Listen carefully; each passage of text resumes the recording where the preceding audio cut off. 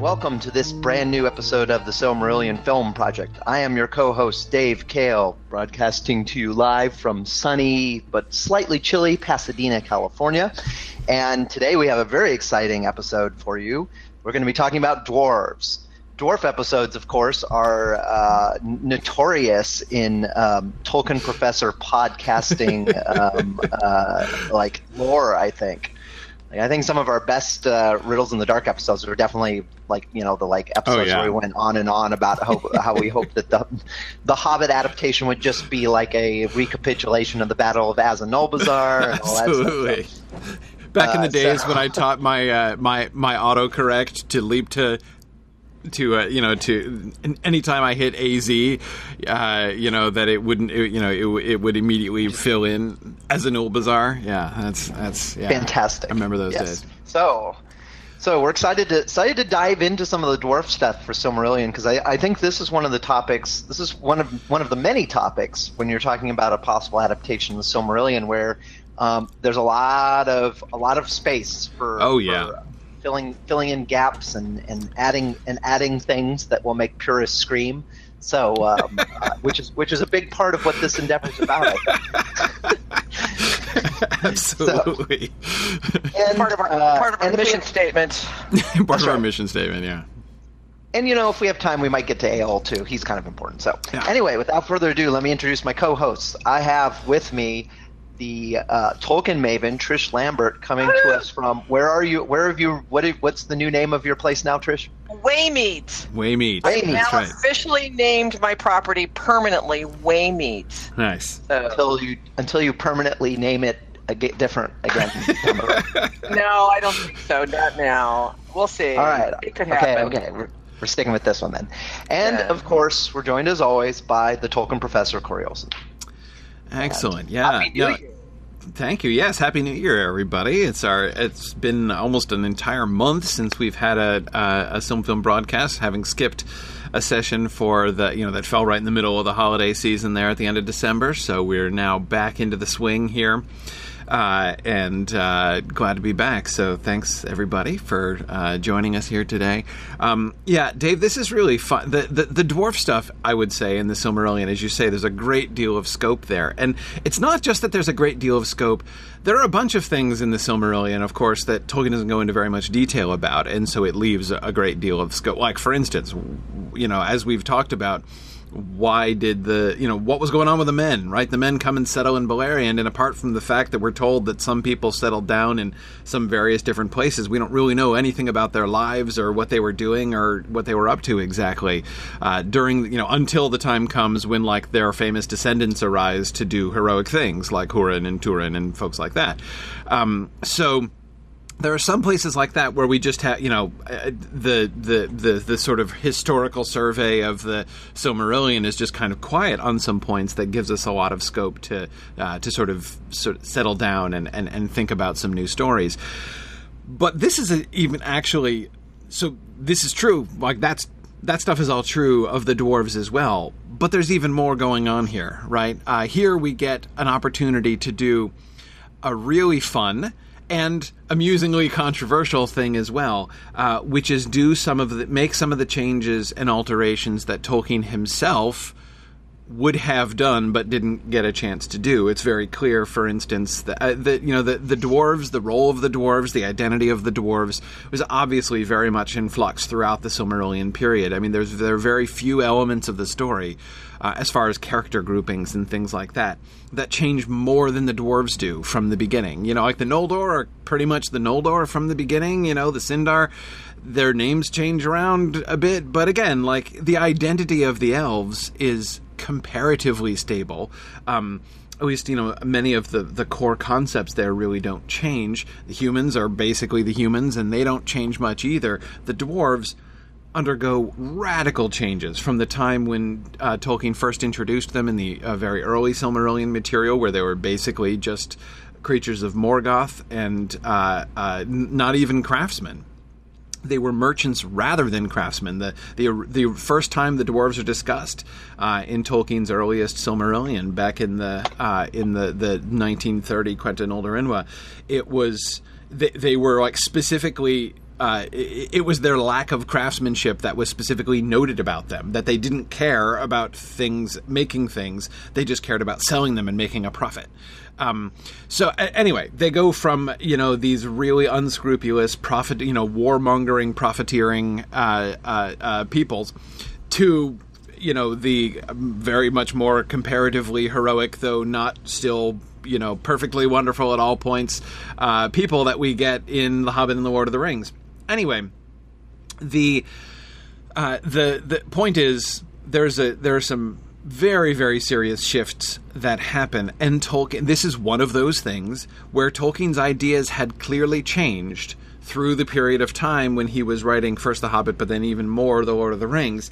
And of course, after The Lord of the Rings, he never really fully goes back and completes the process of reintegrating the new ideas from the bottom up throughout the Silmarillion material. And this is very visible in the published Silmarillion, that the dwarves are very much kind of marginalized, and I think in large part because when Christopher Tolkien was editing the Silmarillion, he didn't have that much to work with, because most of the stuff that had actually been written about the dwarves was no longer relevant, right? Because Tolkien's ideas of them had shifted.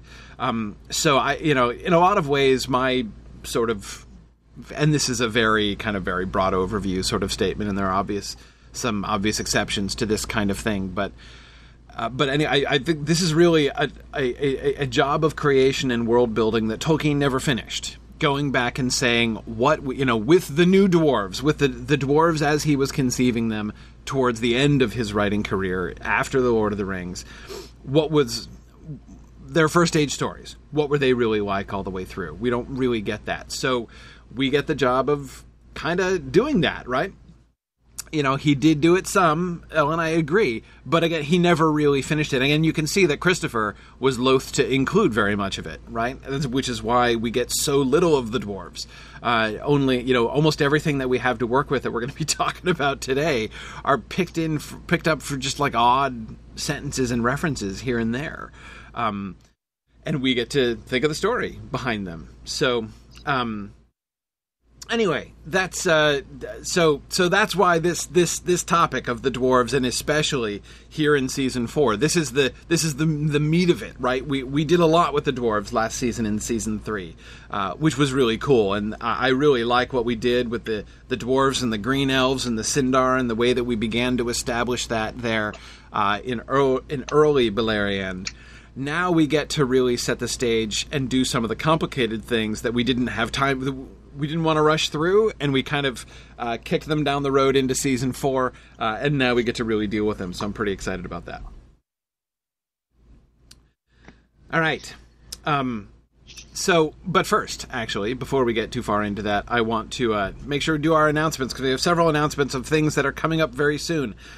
First, the spring semester begins on Monday. So on Monday, our spring semester starts at Signum University. If you've been thinking about auditing one of our courses, or even if you're one of our enrolled students and you haven't signed up yet, no time like the present, because classes start in 3 days. So, of course, it is still possible to enroll in one of our classes after they begin. We allow enrollment through the first 2 weeks, but obviously, the longer you wait, the You're not supposed to say that now. You're supposed to say that next, after. I don't know, because we're leaving it open for a week. I don't want to be like, you've got to do it now, and then next week be like, well, actually, it's fine. You can still enroll. Then no one will take me seriously. Well, you sound due to popular demand, but I know. No, you're right. No. None of us would buy Standard it. policy. Right. Every semester, our ad period goes for a couple weeks, but obviously, you're going to be behind the 8 ball if you don't sign up right at the beginning of semester. So if you want to be there at the beginning, now's the time. And TextMoot. So TextMoot is next Saturday. It is a week from tomorrow, January 19th. Registration is now closed. The online registration is closed, but word on the street is that a few extra spots were retained in anticipation of latecomers. So if you would still like to come to TextMoot, TextMoot is being held in Waco, Texas. And if you would still like to come, there are still it is still possible. So go to textmoot.org and you'll see there's an email address that you can contact. Just let us know. You can even send an email to info@signumuniversity.org and we'll connect you there too. So anyway, there's so TextMoot is going to be, and I say that registration is closed. We have like 105 people coming to TextMoot. It is enormous. TextMoot is like 20% larger than last year, which was already having broken its own record as our biggest regional moot. So TextMoot is an enormous event. So everything's bigger in Texas, including the regional moots. So I hope you'll be able to join us for that. MythMoot 6 is our registration is going to be opening soon. We're opening registration a little bit later this year than we did last year, but it is still coming. It's going to be at the end of June 2019. It's going to be very exciting. We have already some pretty exciting news for that when we launch it. So keep your eye out for registration there. We'll be posting that, I hope, within the next week. Some final details are needing to work out with the venue before we officially can open there, but we're in the process there. And after TextMoot, our next regional moot is Sunshine Moot down in Florida. So in Orlando, we're going to be around Orlando, not exactly in Orlando. We're going to be meeting on March 23rd, and the registration for that will be opening very soon as well. So if you are in or you want to come down to Orlando, then you'd be very welcome to come join us. That would be a fun destination moot to do. So that's going to be, again, on Saturday, March 23rd. And those are our announcements. All right. So, our goals for this session are, well, okay, and I say for this session, for this topic of discussion. We'll see how much we get through in this session. We need to talk about the dwarves and the petty dwarves, especially the petty dwarves in particular, are a concept that we sort of punted down the road pretty much completely. We talked about it last year, but we didn't end up incorporating the petty dwarves and their story into the actual episodes of season 3. So we definitely need now it's definitely time to do that. We decided that wasn't mere procrastination. We decided we wanted to wait for the story of the petty dwarves until we got to the point where the petty dwarves were being evicted by the incoming elves, which is what is going to lead eventually to Meme's resentment. And by the way, that's a perfect illustration of what I'm talking about, right?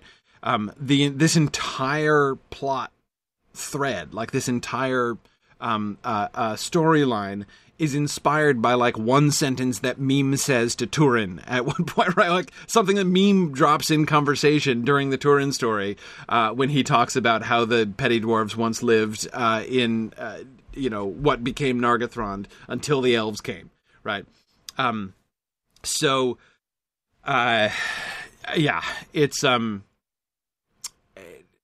this is exactly the kind of thing that we get when we're adapting the dwarf stuff in the Silmarillion.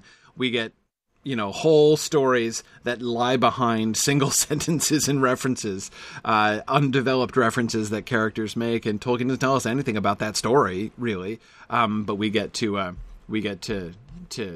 make it up. So, and that's what's so much fun, right? Exactly, Oak. We get to be Aule. How much fun is that?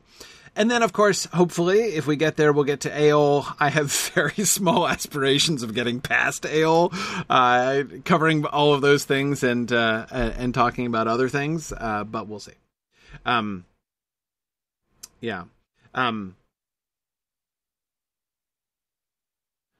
Good. And Marie, I agree. It is the Hobbit is really the turning point in Tolkien's career for the dwarves, which is actually enormously striking. I mean, something that will totally blow your mind, like if you want to have your mind totally blown about The Hobbit, there are two foolproof methods for this, right? One, of course, the first is to go back and reread the first edition of Chapter 5 if you never have. That is the first thing, of course, that you should do if you want to blow your mind about The Hobbit. But the second thing you should do if you want to blow your mind about The Hobbit is go back and read what Tolkien said about dwarves at the time he wrote The Hobbit. Which is the early 30s, right? Between 1930 and 1933, during that time, especially right around 1930, was the time when he wrote the early, like the Unexpected Party and stuff like that. There was a gap before he finished the end.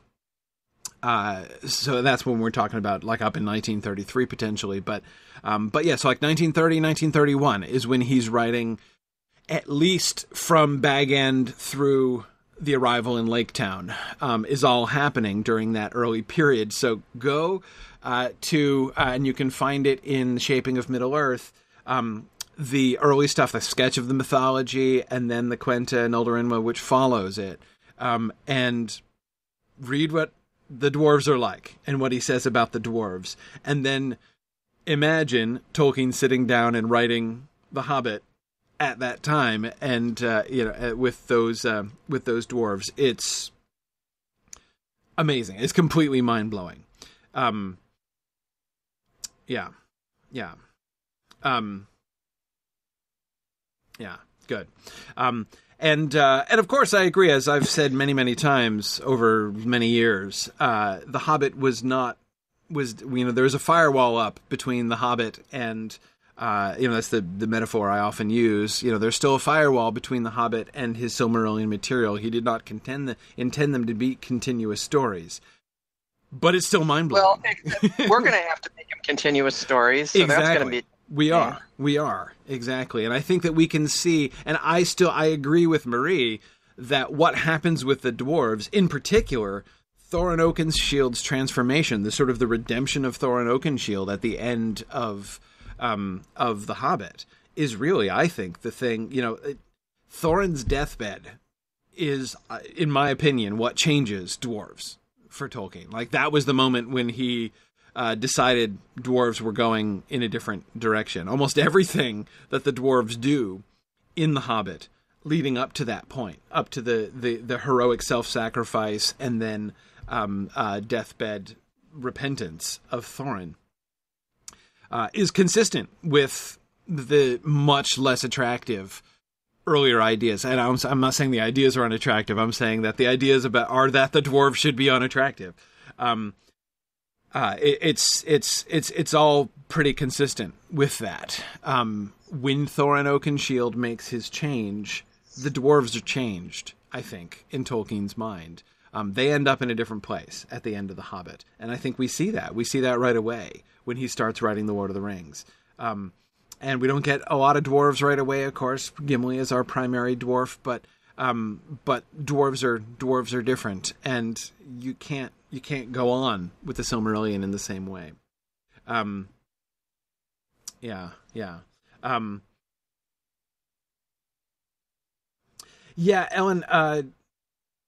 Ellen asked, do I think his intention when writing was for the Elven King not to come across as unreasonably racist and cruel, that his cruelty towards dwarves was originally imagined to be justified? Yeah, at least partially. I mean, he's... that line that the Elven King delivers to Bilbo in Chapter 16, right? When he says, I have perhaps more knowledge of dwarves in particular than you do, right? When he's telling Bilbo that going back to Thorin and telling him that you stole the Arkenstone and gave it away, really probably not a good idea, Bilbo, right? Like, a noble sentiment and everything, but I know dwarves better than you do, and I'm telling you that is a really bad idea, right? I think that we are supposed to think that the Elven King knows what he's talking about there.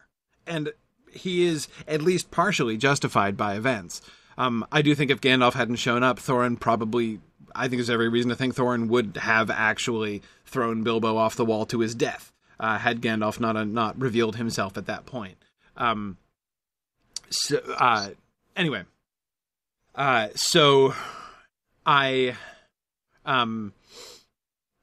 So yes, I do think that the Elven King... Now, Ellen, I still would say the Elven King is still culpable, I think that it seems to me fairly clear that The Hobbit is not just expecting us to take the Elven King's side completely and believe that he is absolutely right and the dwarves are completely wrong.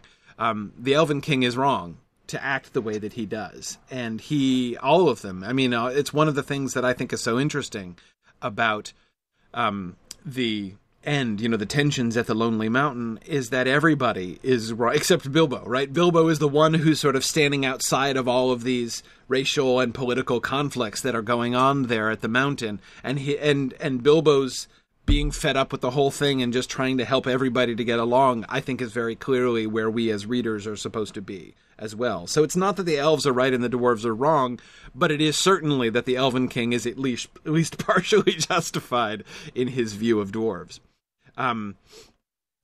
Anyway, so lots of complicated things going on here. But let's talk about the dwarves and the petty dwarves here specifically. So, okay, here's the sort of array of questions that we have, sort of major issues that we need to deal with when we're thinking about the dwarves in Season 4. First, we have the foundation of their relationship with the Sindar from last season, but of course we need to introduce them to the Noldor. So how are we going to handle the encounters between the Noldor and the dwarves, and how do we develop the relationship between the Noldor and the dwarves? We've already broken the ice to some extent with the Sindar, but we need to think about the Noldor angle specifically on both sides there. Secondly, we've got the specific story of Nargothrond. Based on Meme's words, we do know that there needs to be dwarvish involvement, and we also know that dwarves helped Finrod in the making of Nargothrond. So we have those two dwarvish connections to Nargothrond. That the dwarves labored and helped him, and the second, that the petty dwarves later on will consider themselves kicked out. We'll consider that their land to have been taken from them by Finrod. And how do we handle that? Especially since I think we all agree that we don't want Finrod to be a jerk, who is, slaughtering or kicking out the indigenous peoples when he arrives at Nargothrond. I don't think that's a picture any of us really want to have attached to Finrod Felagund, so we need to figure out, if not, then how did that come about? We've got specifically the Sons of Fëanor. That's kind of a subset of the Noldor meeting question, but in particular, one of those sentences that we get in the published Silmarillion is that they established a trade relationship with Caranthir and that he was greatly enriched thereby. So how does that come about? And Caranthir, of all people, right? How does that happen? And then we've got to think about our established dwarf characters, of which there are really four. Telkar, the smith, who is arguably the most important, in that he's the one who gets alluded to in The Lord of the Rings, right? And is therefore in this way the most enduring of all of the dwarf characters. The great smith, who is of course going to forge Narsil, which is what he's mentioned for in The Lord of the Rings. And we have Norn, the character that we invented, but who we gave a lot of activity to.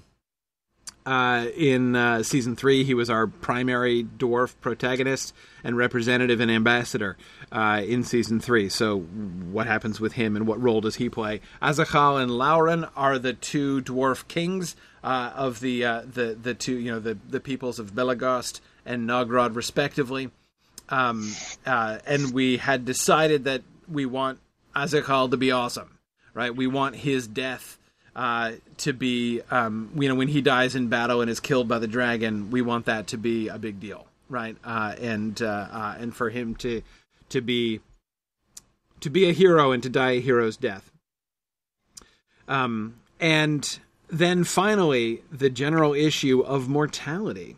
And this is a really fun one. You guys have been doing, as always, some really wonderful thinking on the discussion boards about this kind of thing. This is a really, really important issue, and one of those things which never gets mentioned in the Silmarillion, of course. We know that when Beor dies of old age, it is mentioned, right? It's kind of made a big deal of. This is the first time the elves have ever seen anybody die of old age, and they're really puzzled, right? That this whole concept of mere mortality, just getting old and dying, is a new thing to them that they're trying to wrap their brains around when it happens to Beor. The logical question is, so I guess that means they don't encounter it in dwarves? Because dwarves also die of old age, so how do we handle that, right? How do we, on the one hand, since the dwarves don't live with them, it will be easy enough to just have no dwarf dying peaceably of old age in the presence of elves, but it kind of seems, especially where we're developing friendships between elves and dwarves, like there's got to be some kind of actual concealment, right? So I think it's a really interesting and important question. You would think the elves would be like, hey, I haven't seen Frank in a while. What happened to him? Exactly. So, I mean, it's not... This I don't think is a huge puzzle to solve. I mean, just saying the dwarves are secretive about it, I think is enough of an answer. It solves the problem. But I do think that it would be worthwhile to bring it in, and to me, the most logical instance for this is Norn, right? Norn, he can't stick around forever, right? A good deal of time is passing here. And so Norn, if we don't kill him off in some other way, is got to die of old age, sometime before the end of season 4, right? So anyway, I think that he would be, and also I would say, given the fact that Norn is the one that we have had most close in friendship with the elves, and having the most positive relationship with the elves, he's the one where it would be most awkward, right? As he's getting old, on the one hand, he's probably going to want to say goodbye to his elvish friends and allies, and he's certainly going to want to make sure that the whole, relationship between the elves and the dwarves, which has become his life's work, really, right? He's going to want to make sure that gets kind of handed down to somebody else. But how do you... Elves don't appoint successors, right? I mean, not like that. They don't just because you got to think if there's there's got to be a scene, right, where he's like, okay, so here's the guy who's going to take over as ambassador for me, right? I'm not going to do this anymore. And his elf friends are going to be like, why not? What's wrong? Did we offend you in some way? You're leaving? Why are you leaving? Right? That's, and Ellen, I agree. I was thinking about that too. The visible aging of the dwarves has got to be something that, is got to be strange too, right? That they, are, that they're growing gray and their beards are getting white and that's... Surely they will have noticed this. Now, on the subject of noticing things, Hallstein points out that elves probably have noticed that animals die of old age too, right? Yes, I agree, Hallstein, that's certainly true. So, one thing I think that we have to perhaps back up and think more about is actually come back from the other direction and think about Beor. The point of the Beor story can't be, obviously, Hallstein, as you point out, it would be absurd for us to try to depict the elves as being like, what? Things die? Things just die like that? That's amazing. I never knew things died. Of course, they see plants die every year. They see, they've seen animals. Surely they will have had, pets. We know they raise horses, and have hounds, right? We know that is true at the very least, even if they don't have any other pets. Surely there have been, thousands of generations of animals that have grown old and died since the elves, have been living with them and working with them. So, now, Nick, you're right that animals aren't children of Iluvatar, right? So that could be. It's not that mortality exists in the world isn't the insight, right? The insight is that, that we thought, being the only children of Iluvatar that we know, we thought that children of Iluvatar don't die. That's the difference between animals and children of Iluvatar, right? Yeah, I think these things are all pretty easily, not easily, but I think there's solutions for all these. Like, I think clearly mortality, they don't, and I think with the dwarves aren't sort of their status as children of Iluvatar is kind of ambiguous. And so I think you're right. I think part of what we need to do here is we need to reinterpret that statement about the elves and Beor, like not simply and literally, but to think about a more nuanced interpretation of it. That maybe it's the first sort of very personal, upfront, close encounter that they have with mortality amongst the children of Iluvatar. And in the case of the dwarves, if maybe they know that the dwarves grow old and they disappear, but they don't participate because the dwarves don't invite them to visit them on their deathbed and stuff. Right. What if? And they don't discuss it openly. Yeah. I have an idea. One of the big questions, right, especially with the Noldor, when the Noldor come in again, one of the things that we are told is an issue when elves first encounter dwarves is they're trying to figure out what category of thing they are, right? Are these creatures of Melkor? Are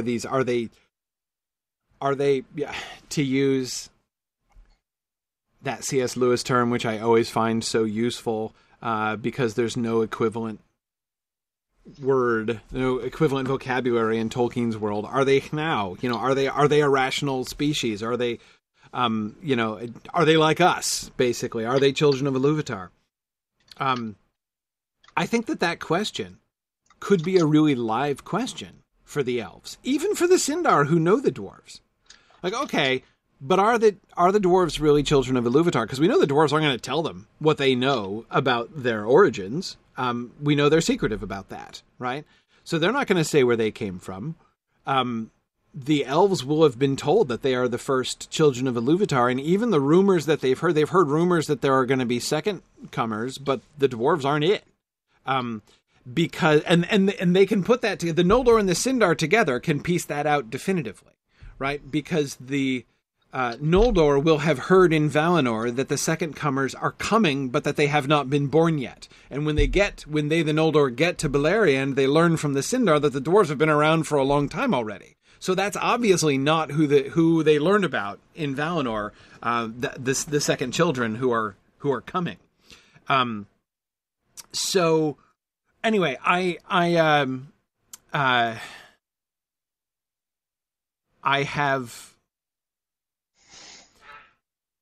have this sort of idea that maybe there should be a kind of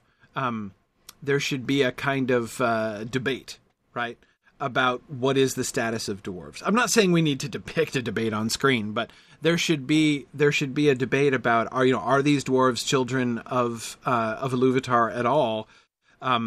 Or are they creatures of Melkor? Because, what else is there, right? That's kind of it among rational or apparently rational species. And yeah, Ellen, I know that incarnates is Tolkien's word, but I don't like it. It's not the same vocabulary, because incarnates means, you have a Fea and a Hroa, a spirit and a body. But those who are not incarnate are still now, in Lewis's terms, the Maiar and Valar are now also, but they're not incarnates. There is no category for, like a living creature with a rational mind and free will, which is basically what now means. There's no overall category that encompasses all of the different manifestations of that. So, which is why I find that from Out of the Silent Planet such a useful piece of vocabulary that Tolkien doesn't really have. But anyway,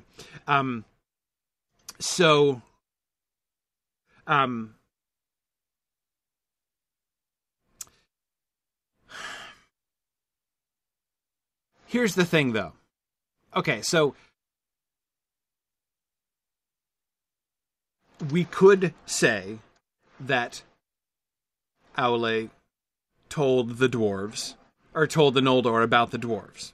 And I know that Tolkien introduced that possibility. But here's the problem. If that's the case, then what's the issue? Noldor looking down upon and mistreating dwarves in Beleriand is utterly indefensible. If they have it on Aule's, if they had a conversation with Aule in which Aule was like, "Hey, I made these creatures. They're small and furry, but awesome, and you might meet them when you go to Middle Earth. If you do, say hi." Right? Like, if they had that conversation with Aule, and then they get to Middle Earth and they're like, "Who are these stunted people?" And we've got Noldor killing them mistakenly. Why? Like, what the possible excuse is there for that? Again, this is one of those. This is one of those things that. One of those things that Tolkien didn't resolve is what I'm talking about when I say that Tolkien never completed the process of going back and reworking the Silmarillion story with, like, his final ideas about dwarves installed from the get-go. And to me, I think that I would vote against, in as much as this is an election, I would vote against having Aule have spoken of them explicitly, because then it's an obedience question. And it's a really, really bad look for it makes the Noldor super culpable, I think, if they have been told about the dwarves and they're essentially disregarding it. Right.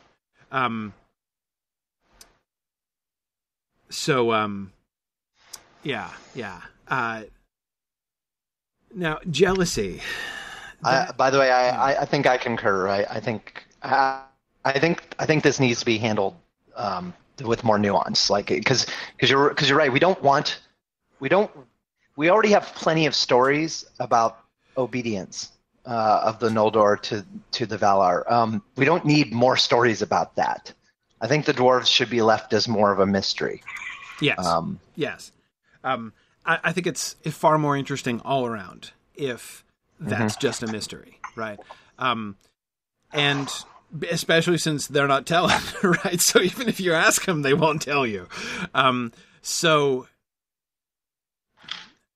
it also creates a lot of scope for very understandable, though potentially tragic, misunderstandings, right? There could be some of the elves who are thoroughly convinced, based on the evidence, that the dwarves really are creatures of Melkor. Especially once it's clear that what Melkor and the bad guys in Beleriand are doing is not just waging open war, but being devious and subverting folks, right? We're going to talk, the next big subject we're going to move on to after we talk about the dwarves and Eöl is going to be the bad guy plot, and in particular, the capture and release, elf subversion, and espionage plot. So once any wind of that kind of gets out, we're gonna have lots of reasons for people to be thinking, okay, Melkor and his folks are pretty devious, right? What if these guys are, like, they're pretending to be friendly, some of them not pretending very hard, but some of them seem openly hostile, so we've got reason to think them hostile. Others are pretending to be our friends, but can we really trust that? Are these guys secret allies of the orcs? I would think we could have some elves, Noldor or Sindar, who are convinced that the dwarves are evil, that they're agents of Melkor through and through. And I think that it would be most interesting if that is defensible, right? And Ellen, I'm not suggesting Finrod doesn't hear from Thingol, but what does Thingol know? Right? Thingol knows. Remember, the Sindar are not 100% dwarf supporters. Remember, we had set up a great deal of. They have their doubts, right? They had their doubts from the beginning. They agreed to become allies, and they worked together or tried to work together, but the working together didn't fully pan out, right? And a lot of green elves got slaughtered as a consequence. So there are a number of there will be a faction among the Sindar, and an even greater faction among the green elves who are not convinced that the dwarves are really allies, right? And then among the Noldor are learning all of this by word of mouth, right? They haven't met with them much at all themselves, and So yes, and they are not in close contact with Thingol, and Thingol is not going to be disclosing his whole mind to almost any of the Noldor except for Finrod and his family. But again, and so there's a lot of like not everybody knows everything, and a lot of what's that phrase? More is guessed than was known, right? That's going to be true about a lot of this stuff. To me, this doesn't seem like this one, this doesn't seem all this mysterious or confusing, and two, this seems more than consistent with the way each of these races and characters were depicted in the published Silmarillion. Like, nobody tells everybody everything, right? And exactly. like the dwarves definitely, like, I think even in having productive commerce with the Sindar and certain groups of the Noldor, there's no reason why, that could easily just mean that they show up, they provide whatever goods that they were commissioned to produce, they take their payment, they leave. There doesn't have to be like, then they go out drinking, they're not drinking buddies or hanging out or right.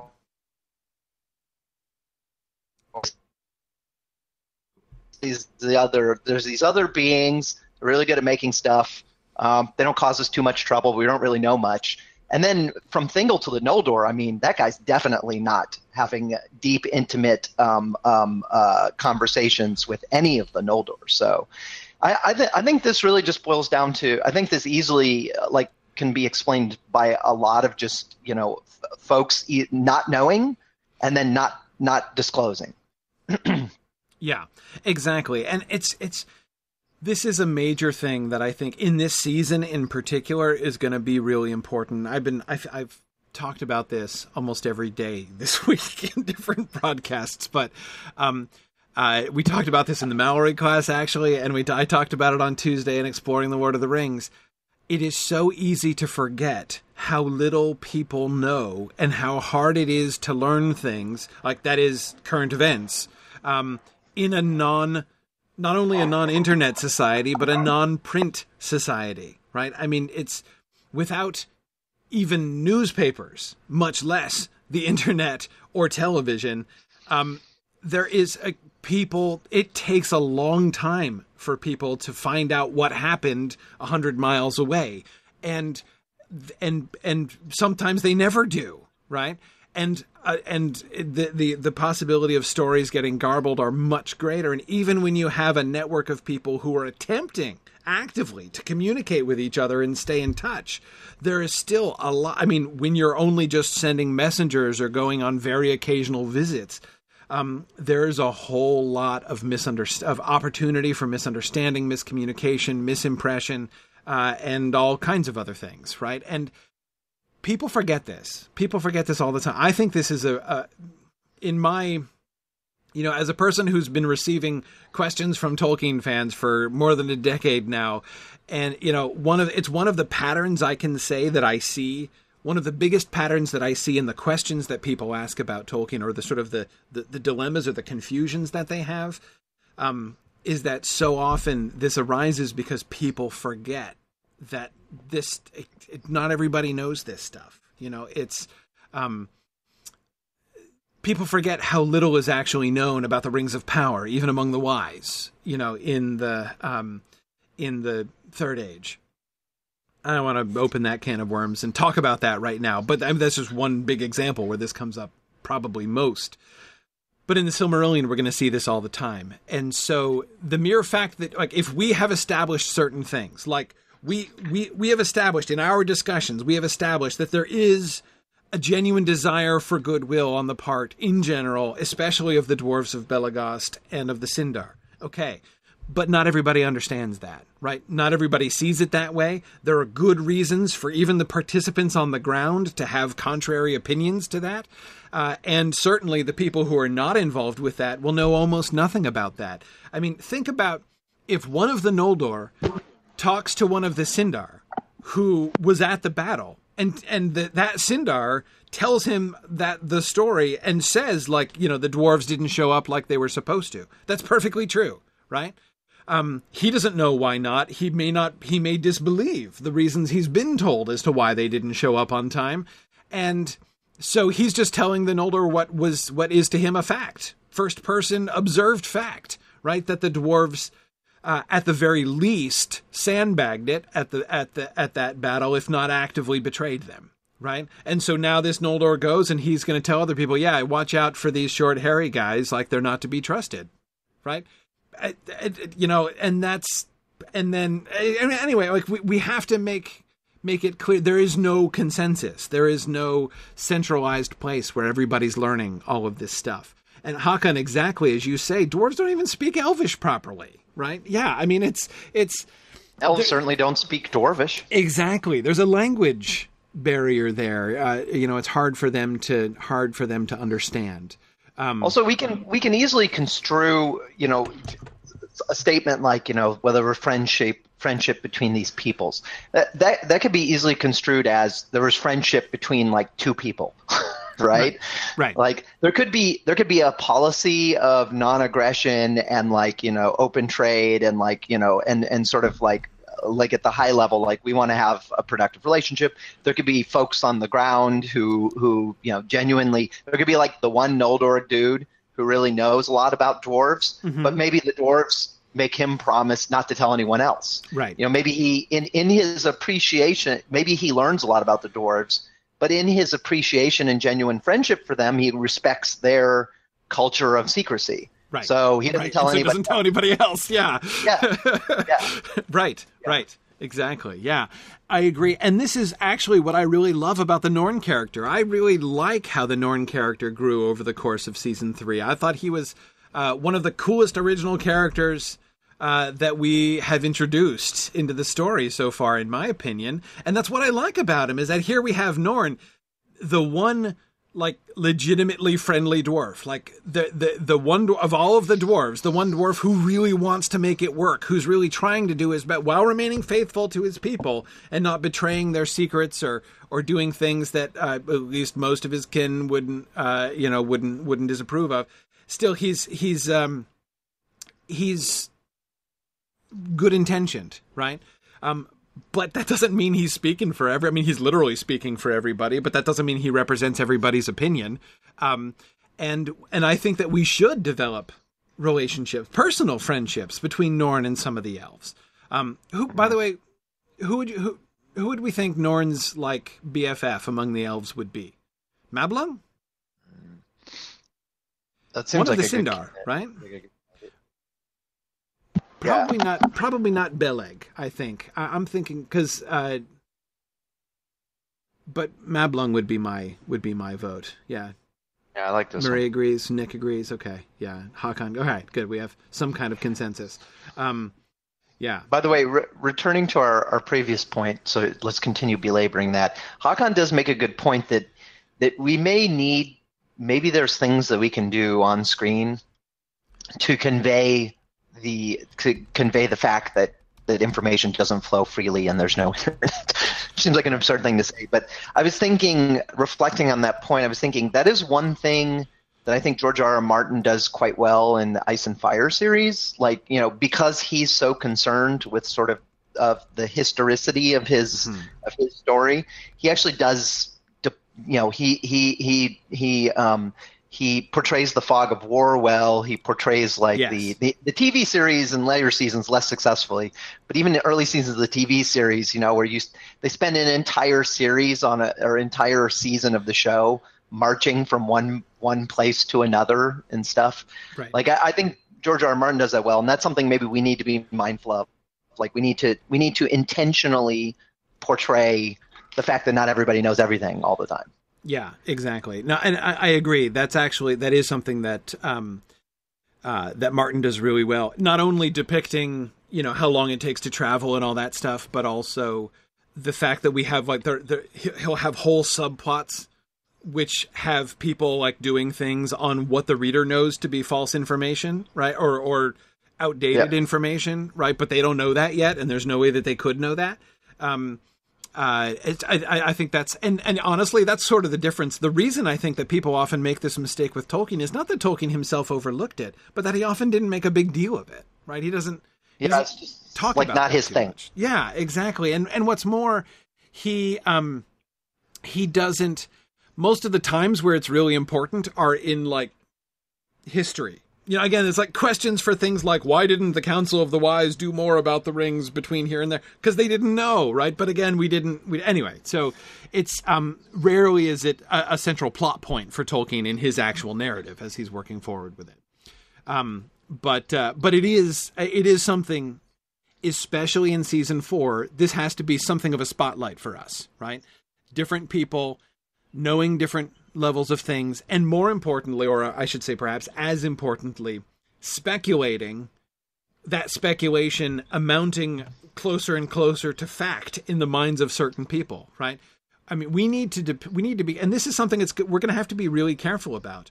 There will be certain people and certain like geographic groups of people who have a certain set of beliefs. It might even behoove us to make some kind of chart or something, right? Before we begin the plotting of the seasons, make some kind of chart of like who believes what, right? What you know, I can imagine a big like table, right, with like characters or like groups of people, you know, going down, and then across the columns to be like subjects. So like, what do these people believe to be true about the kinslaying, about the dwarves, about, you know, all these other things, you know, Thingol and like who he is and what's up with him, you know, and because keeping track of that, keeping track of who knows what and who believes what, is, I think, going to be really important and is something that could be, if we do it right, could drive some really, really fun and important storylines, I think, over the course of this season. But it would be really easy for us to just leave it all super muddy, if we're not careful about it. Yeah. Yeah, good.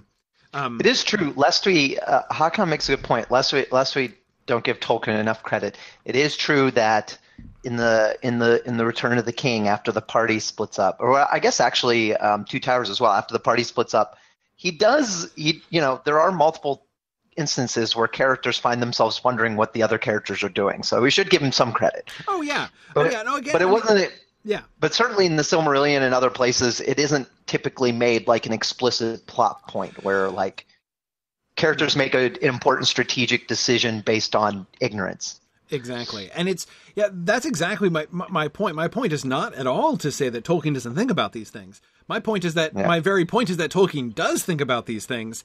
It's just that he doesn't make such a big deal of it that readers always remember these things. Readers are the ones who overlook it, and who forget about it. I think that Tolkien rarely lost sight of these kinds of things. Yeah, Elle and I agree. In the fifth battle, it's important, right? But even there, you know, you sort of think about the plan doesn't work out, right? That is the whole debacle of the Nirnaeth Arnoediad.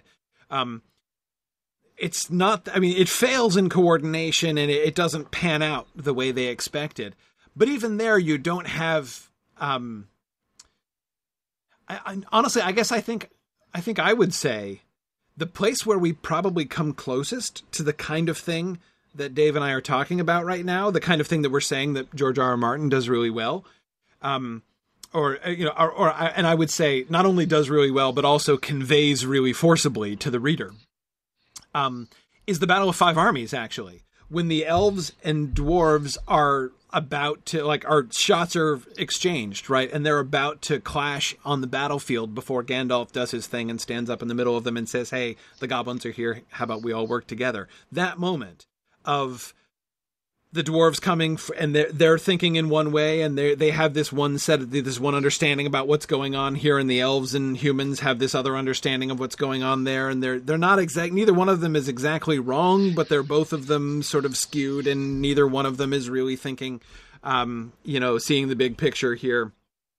That's the kind of thing, and that is the issue, the sort of issue that's going to be important all over the place and in really complicated ways. And that's what we mean about the lack of information and the lack of communication and the size of the continent and the way that all this stuff is going to come in. The fact that, a Noldor, right? The fact that a Noldor, one of the Noldor does not, gets to know the truth about the dwarves, doesn't mean all the Noldor know about it. Even if he doesn't agree to keep their secrets, even if he goes around telling every single other Noldor he meets, every other single other Noldor he meets, he's not gonna make a big impact, very likely, right, on the overall cultural understanding of the dwarves by the Noldor, right? I mean, that's just not how it works. So anyhow,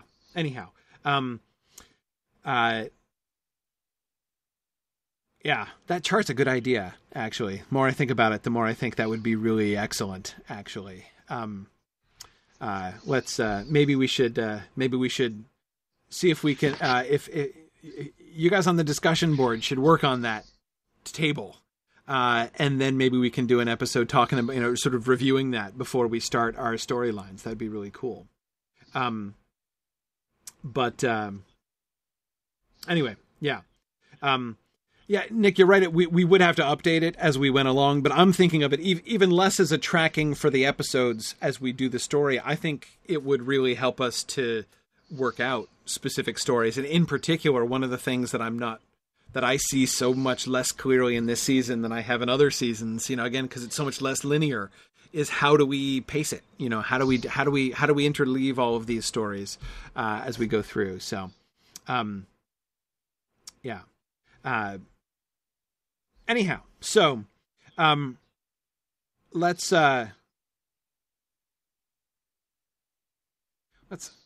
move on to the next slide. How about that?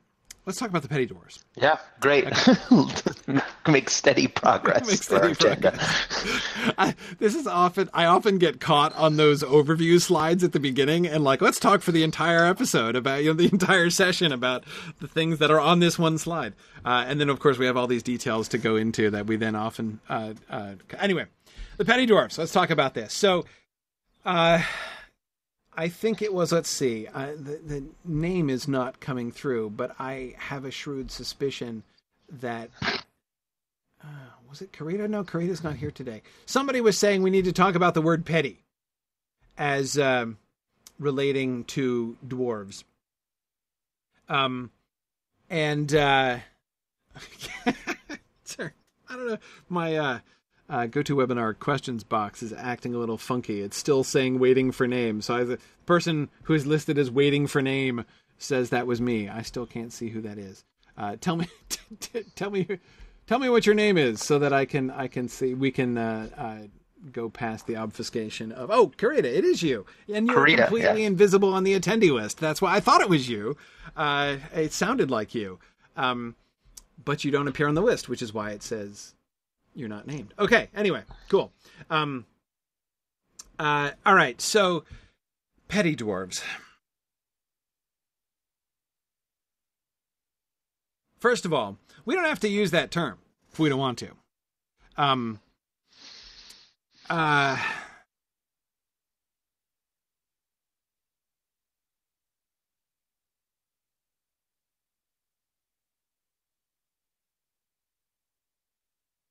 Do we not want to? The word petty is awkward. It's only gotten more awkward as the years have gone by.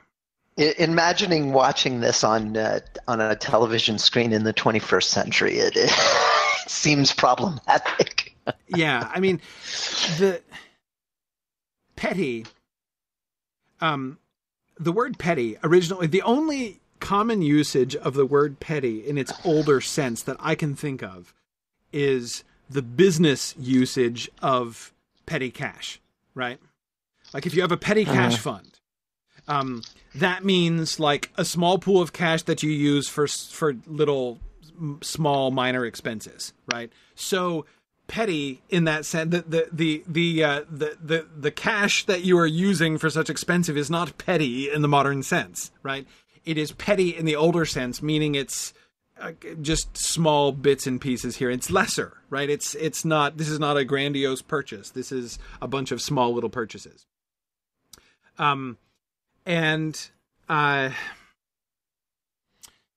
So, as applied to the petty dwarves, I don't think it is necessarily meant to be an insult in the way that it sounds like an insult. I'm not saying it's not insulting at all, but I am saying it. I don't think it's the kind of insult that it sounds like to a modern reader, right? This is not the elves thinking that these dwarves are petty in the modern sense.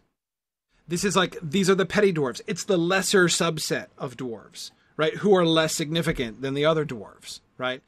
You know, petty dwarves are to the dwarves of Belagost and Nogrod what expenses in your petty cash fund are to major purchases that you're doing on invoices, right? Like that's the kind of relationship that's what he's suggesting when he calls them petty dwarves. But yes, it's more like calling them minor dwarves, Ellen, exactly right. So I agree that, Ellen, even if we try to replace that with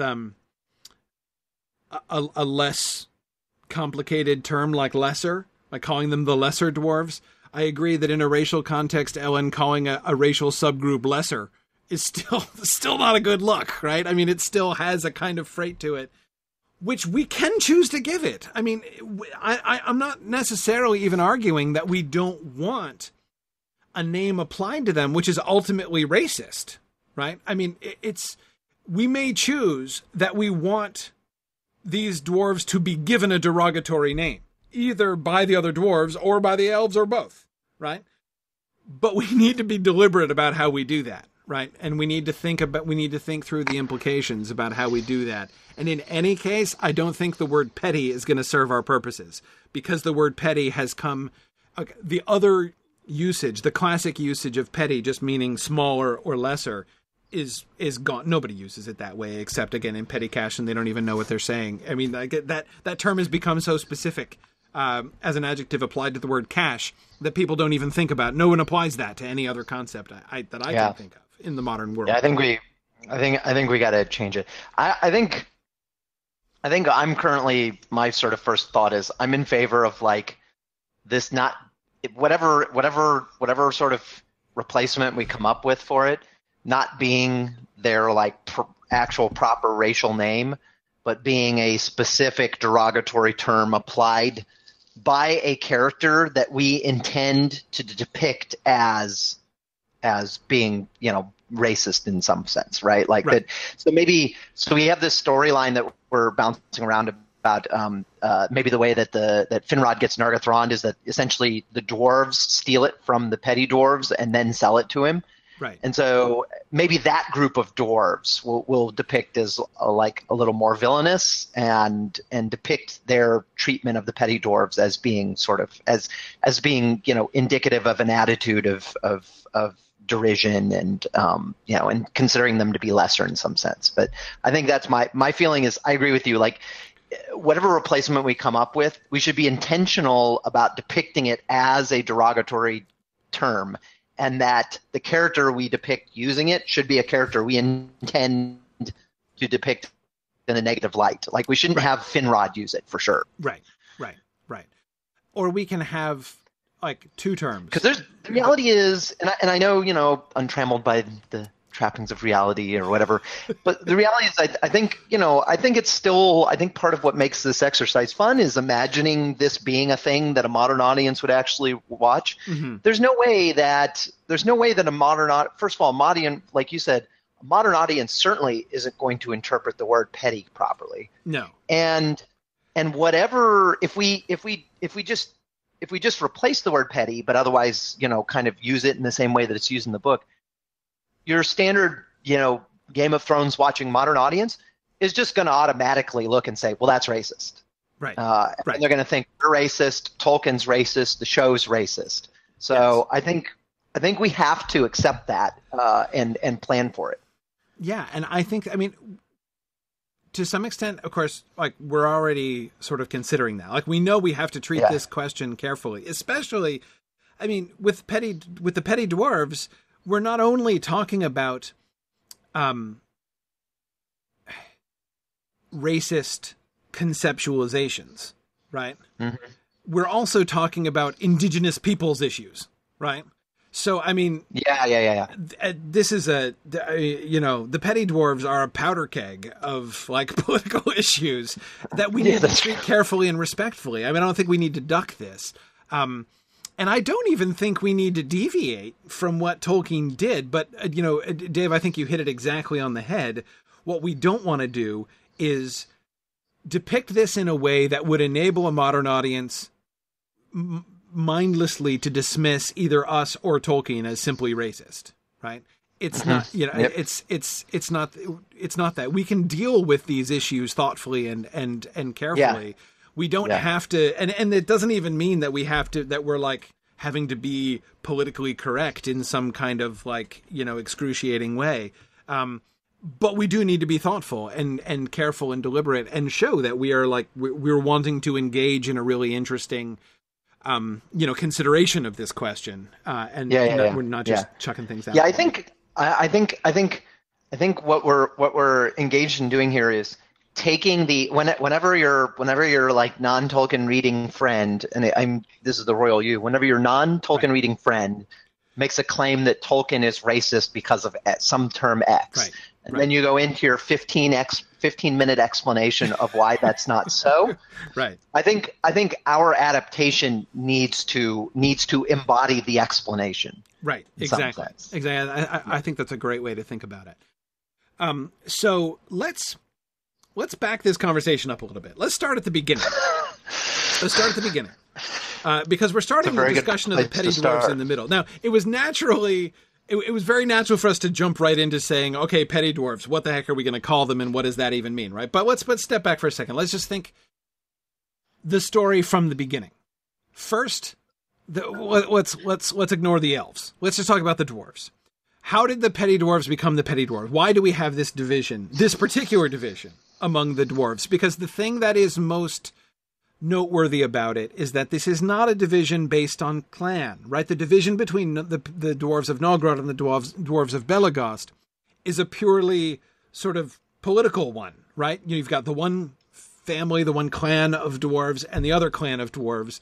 They may or may not always get along, but they don't consider, like, it's not, neither one of them is exiled. There's no stigma. Again, they might not agree. They might not always like each other. I'm sure there are dwarves who live in Belegost and Nogrod who are dead set against the other clan. Like, that probably happens. But still, they're on equal terms, right? The petty dwarves, in as much as, like, by being called petty dwarves, it is clear that they are marginalized in some way, right? They are separated from the other dwarves and looked down upon by the other dwarves, right?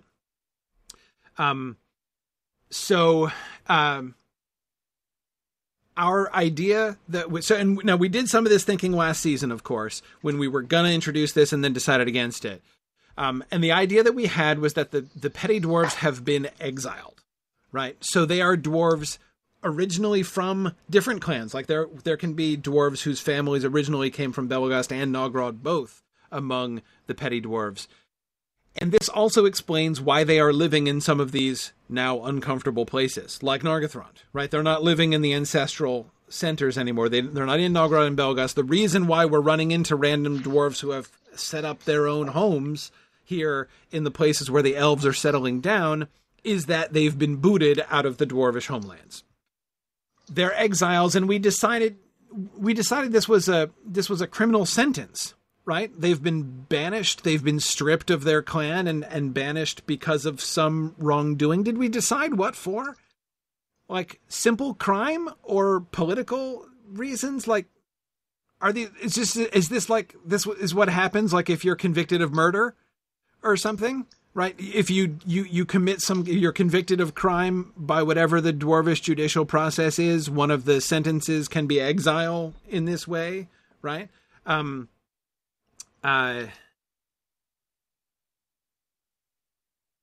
Which, of course, is nice because that brings us squarely into the forgiveness and reconciliation theme of season 4, right? Because this notion with the the elves don't do this, right? Elves don't exile other elves. Right? We don't really have that. This could be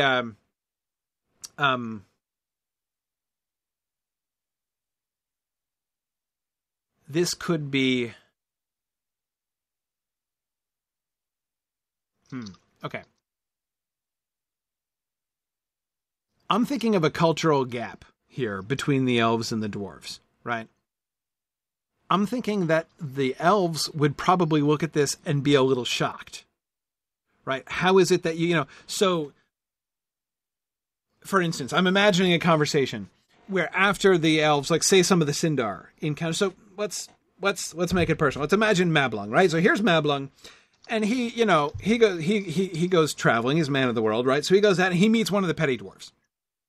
And he's like, oh, hey, dwarves. Yeah, I know dwarves. I hang out with dwarves all the time. And he's like, no. And he would be really closed-mouthed about it. A, because he's a dwarf, and B, because he's, been condemned and doesn't probably want to talk about it. So he'd be like, oh, yeah, hi, this is awkward. I'm going to leave now. And then Mablung goes back to his friend Norn. So the next time he and his friend Norn are having a pint or whatever it is they have, he's like, hey, Norn, I met this other dwarf, right? Maybe he's a relative of yours. Do you know him? Like, he lives over here. And Norn is like, he is dead to us. Like, he is not one of us. He is not a true dwarf. He is no longer, Norn would have to explain. And he would be like, he is dead to us. We don't consider him one of our people anymore. And I would think that in that situation, right, Mablung would be puzzled, right? He would, because this isn't a thing that the elves really do.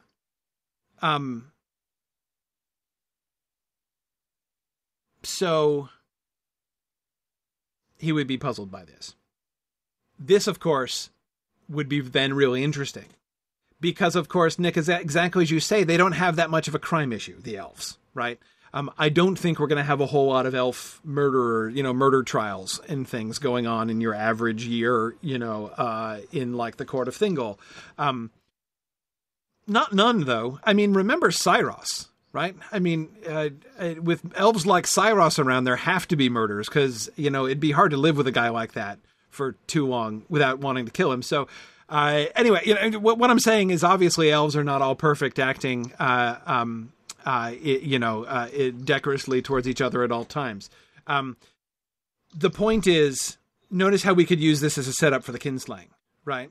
The elves are like, oh, we all just get along. I could never imagine like condemning some of your kin like that and exiling them and saying that they're dead to me. And then the kinslaying comes out, right? And it's like, oh, okay, so now how about that reconciliation with the Noldor, right? And I could even think that if we make Norn live long enough, which might be a stretch, but let's not worry about that for the moment.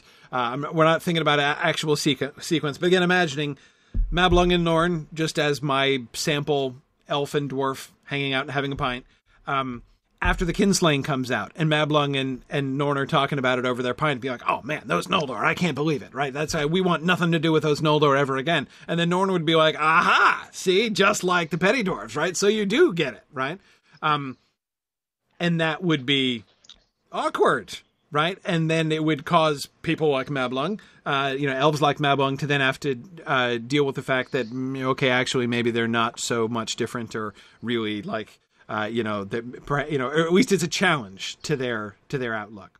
So anyhow, so Ellen, for this reason, I am thinking that yes, the revelation about exile, it would be best, I think, if the revelation about the exile occurred before the kinslaying is revealed to the Sindar. So that we could already have that. Because again, I think it'd be cool, right? If the Sindar were all like, oh, poo-poo, we would never treat our kin like that. That's awful. And then, of course, the kinslaying comes and push comes to shove, right? I think that would be cool.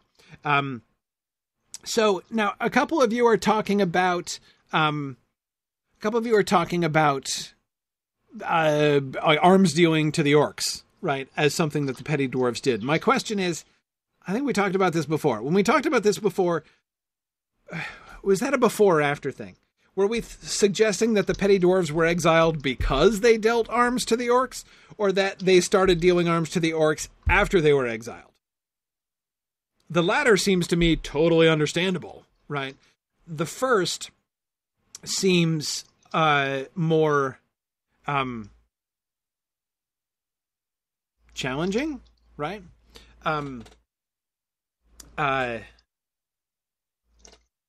Yeah, the first seems a little bit more challenging. That is to say, it's a pretty strong statement, I think. That is, it would be a very strong statement of the allegiances of the dwarves if the crime that led to exile was selling arms to the orcs, right? I'm not saying we don't necessarily make that, and maybe we do. I could imagine it being part of our character development of Azakal, to imagine Azakal making the decree, right? Being like, Azakal has no truck with Melkor or any of his servants, and so he decrees that in his kingdom, any dwarf who makes arms for the orcs of Melkor will be, cast out from the clan. I could see it, but again, it's a very strong statement, but I could see us having Azakal make that. And is this the kind of thing where you'd have a sweeping policy in that, where a whole bunch of innocent petty dwarves might get caught up in it? Like their cousin sells arms to the orcs, and so then their entire family gets exiled. Ooh, yeah, possibly. I'm kind of liking the idea that maybe Meme wasn't involved in any particular criminal activity. Right. That he's like more of a victim. Yeah, and we have the chronology problem. Let's come back to that. I'm not going to talk about that right now. We'll come back to the meme question later on. Punt. Not quite punt. I'm just going to defer that a little bit. I want to talk about the larger. I want to get the larger political issues down first.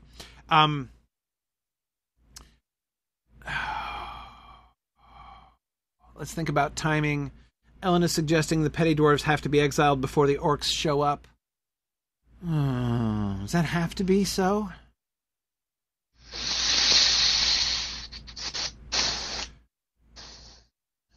What events mandate that within our storyline? Is there anything in the season 3 storyline that mandates? Because we removed the petty dwarves entirely from our season 3 plotline.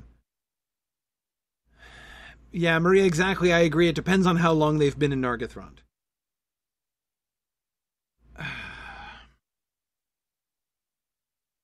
My impulse is to have them not be very long in Nargothrond.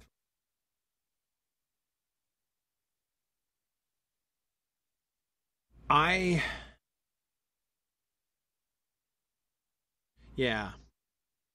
want them to be newly established. My impulse is to make them newly established in Nargothrond.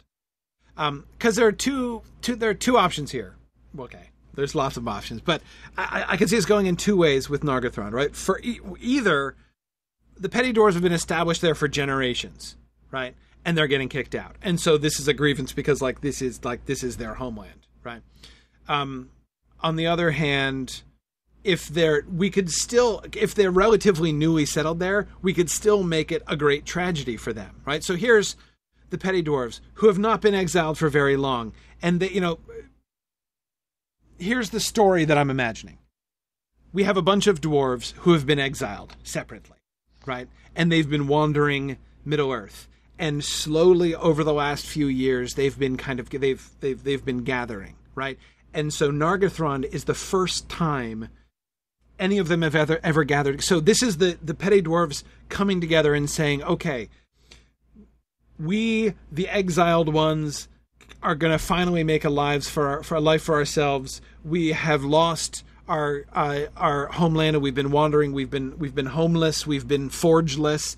Right? What do we now? Finally, we have found a place where we can set up our new. We're gonna leave the old world behind. We're gonna establish a new dwarvish homeland. Here it is, the land of the new clanless dwarves. We're gonna establish a new clan and a brave new tradition down to our children and their children, and this is the new, so Belagost and Nogrod are dead to us. This is the new homeland of our dwarves, and then the other dwarves come and kick them out, right? Next year, after they've just begun to establish that. That seems to me like a pretty good story, right? I don't think that they need to have been there for a long time for them to really resent being kicked out of it, right? Because as a result, they've lost it, right? And Amon-Ruth then would become their place, but it's much lesser, right? They don't have, and while they're there, so now in Amon-Ruth, in Meem's house, right, in the place which is going to become Meem's house when he's the only one left, that's still much, much lesser than Nargothrond, right? So they're going to spend now their whole time, they're still going to have a place, but it's not going to be like the old place, right? And it will never be like so their dreams of establishing a great new homeland and a great center are going to be, because instead they're cramped into this small place, and many of them are still left wandering. And so, yeah, I think it's, I think that personally, I think that's a pretty cool story, even if they haven't been there for very long. So, and in some ways I kind of like that better, because it's not just, here's why I like that story better than the idea of them having been there for generations. I'm thinking about Meem. Of course, when I'm thinking about the petty dwarves, I'm always thinking about Meem. And thinking about Meem and Meem's grievances, right? I think that the most compelling story is if Meem's grievances are somewhat, but not entirely justified, right? If the petty dwarves had in fact successfully established Nargothrond, or what will become Nargothrond, as their ancestral home, right? And what we have is just a displaced indigenous peoples subplot, right? Then Meem is, to that extent anyway, like purely tragical, right? Or in a sense like purely heroic, like he's entirely in the right. And the elves are entirely in the wrong, though we're going to fiddle with that too. I think it would be, if the things that Meem says about Nargothrond are justified and justifiable, but not completely dead on, right? It never was actually the home. It never became the homeland of the petty dwarves, but they wanted it to be, right? Then he has a real grievance. It's not true that they've been kicked out of their ancestral land, because it's not their ancestral place yet, right? It's just the place that they wanted to make into their ancestral place. Still a totally legitimate grievance, and still something that you can see somebody way down the road like Meem still harboring a serious grievance about, right? Because the petty dwarves as a people have been saying what if ever since that time, right? And all of the bad things that have happened to them since, they can set to the score of being kicked out of Nargothrond, right? So I really, really like that. But again, it's not his claim on Nargothrond, right? When he goes to Nargothrond and sets himself up in Nargothrond and is like, I have finally restored, that should not really be a homecoming, right? I mean, again, he has a point, but he's also kind of deluded about it. I want there to be two sides to it. Do you see what I mean? Is that clear, Dave? You see what I mean by that? Yes. Those are always the most interesting stories. Yeah. He has a legitimate grievance, but he's not absolutely right. Exactly. Yeah. Exactly, Nick. It should ring hollow. It should even look a little bit ridiculous. Carefully ridiculous. When Meem claims lordship, right, and says that he's coming into his rightful inheritance, right? There should be all kinds of like footnotes attached to, that the viewer is attaching to his claim of coming into his inheritance, right? And yes, Ellen, that's one of the things that I want to be really sensitive to. Exactly as you say, we don't want Finrod Felagund merely to look like a colonizer. That's not. That's part of the story, right? That's certainly, to the petty dwarves, that's what it's going to look like, and that's the claim that they're going to make. And I think it will be much more interesting if that claim is partly, but not entirely, justifiable. Right. I think what we're seeking is a story that's tragic, and that from any one person's point of view, sort of understandable, and that there are characters, like the petty dwarves, who are victims, but not victims of a specific individual villain. Mm-hmm. They're kind of victims of like a complicated action of circumstances. Yes. And I don't know, maybe the dwarves in the middle are kind of are maybe the dwarves in the middle are sort of villainous, but not. We don't want them to be completely villainous. So right. Yeah, I agree. As for the arms dealing question, that is the question about whether that was their crime or not. I don't think we need to decide totally in favor one way or the other. First of all, we don't have to show this. Like, we don't have to show on screen dwarves being exiled. We might choose to do that as a way to bring up the topic rather than just doing it in exposition, right? We could have, for instance, I can imagine a scene where the real focus of our scene is Norn coming in to have a conversation with, like, Azakal or something, right? And so we follow Norn into Belegost, and it gives us a chance to show Belegost, which is awesome. And then he comes into the audience chamber, into the great hall of Azakal, and we see Azakal, like, court is still happening, right? And he is there condemning some dwarves who have been convicted, and he says, you have been convicted of this, and I cast you out, and you were stripped of clan and everything. And then they leave, and then afterwards, he goes, Norn is like, hey, King, if you're done with that now, let's go talk, and then they go and have their conversation, right? So that's just one random example that I think of off the top of my head, a way that we could introduce the issue of dwarvish banishments and show that it's an ongoing thing, that it's not just at one point in time there was like a civil war and some people were kicked out, but rather that this is a steady state. This is a thing that the dwarves do within their culture. Now, Philip number 7 on the Twitch chat points out that if the crime was murder, it makes the kinslaying connection stronger, which is true. And I don't think there needs to be one single crime. The more I've thought about it, the more I actually like Azakal being so firmly in the anti-Melkor camp that he would kick out any dwarf who is caught selling arms to the orcs. But I don't think that should be the only one. I mean, if we imagine that by Azakal's decree, selling arms to the orcs is maybe it's not in Nogrod, but it is in Belegost, a crime that's punishable by exile. And murder can certainly be punishable by exile. We have every reason to believe, of course, based on how Tolkien depicts the dwarves, that murder would be a rather more common crime among the dwarves than it is among the elves, with their greater tendency towards vengefulness and their sort of more violently jealous temperaments. This seems to fit with how dwarves are depicted by Tolkien. Anyhow, so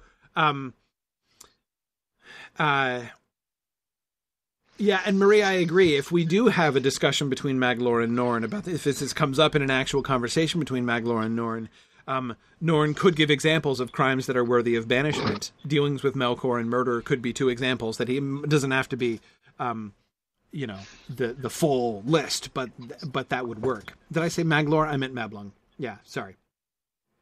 And by the way, get used to that for the next few years. I'm going to say Mablung or Maglor when I mean Mablung all the time. I do that constantly. My fault. Anyway, so please try to take what you think I mean, not what I'm actually saying. But anyway, we're going to correct you every single time. Yeah, I appreciate that. That won't get tiresome at all. Exactly.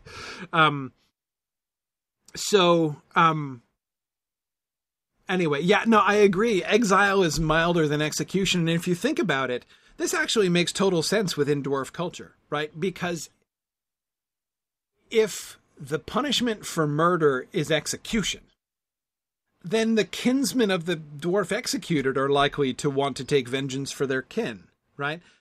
So the whole cycle of violence, the whole, cycle of vengeance thing, is likely to be a big... So this could be a dwarvish innovation. Again, maybe this is even Azakal's innovation, right? To say, hey, look, let's short circuit the cycle of vengeance by, instead of rewarding bloodshed with bloodshed and therefore perpetuating the bloodshed and the desire for more bloodshed, we do exile instead, right? And of course, so that would be more of a deterrent for dwarves, because exile would be worse than execution. Being stripped of your clan and your identity would be worse, and being kicked out from your forge and everything. would be worse for dwarves than death. But then also it prevents the family of the murderer from then, holding further grudges. Yeah. So, by the way, let me let me address one issue very, very briefly. I'm not going to talk about it anymore. A couple people have very legitimately raised the issue that Tolkien talked about on a couple of occasions of the connections between the dwarves as a people and the Jews as a people. I have 3 words for that. 10-foot pole. I am not touching that with a 10-foot pole. Okay? That's it. I'm not even talking about that anymore. Now, I it's not that I'm unwilling to talk about this in general, but I am not going to digress onto that here in these podcast discussions, and I am not going to go there. I'm not going to go within 10 miles of that connection, and because if there is one thing that is guaranteed to be misunderstood, it's that. So forget it. Yeah. Anyway, okay. So that's all I'm going to say about that. Okay. Smart. Yeah. Okay. Whew. All right. Done. So the exile of the clanless dwarves, will be an ongoing thing, and the establishment of the the establishment of the petty dwarves in Nargothrond should be a very recent thing. Again, which means we need to establish this somehow. We need to make sure that we make it clear. We need to make sure that we make it clear what Nargothrond meant to them. This whole story that I was talking about them being able to reconstruct themselves as the 8th clan of the dwarves and their new homeland and ancestral home. That they were hoping to forge for themselves, and it's now being stripped of them. We need to make that clear. We probably don't need to do it in advance. We can probably have that come up in conversation. That can be explained by the petty dwarves at the time, right? When they're being asked to move the heck out of Nargothrond. And they will explain quite clearly why that doesn't suit them at all.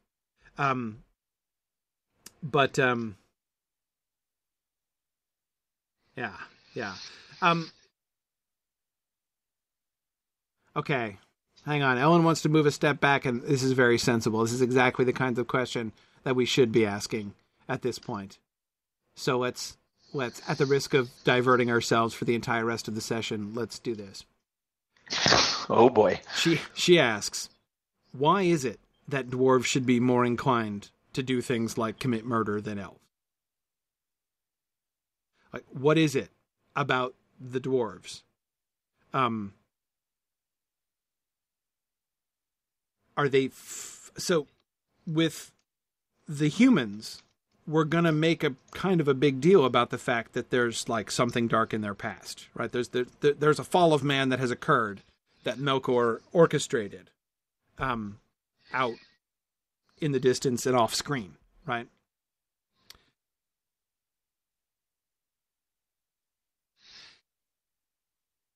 And here, thinking about this in the abstract, and not, again, this is not necessarily us thinking about what we're going to actually, that we don't need to necessarily discuss this,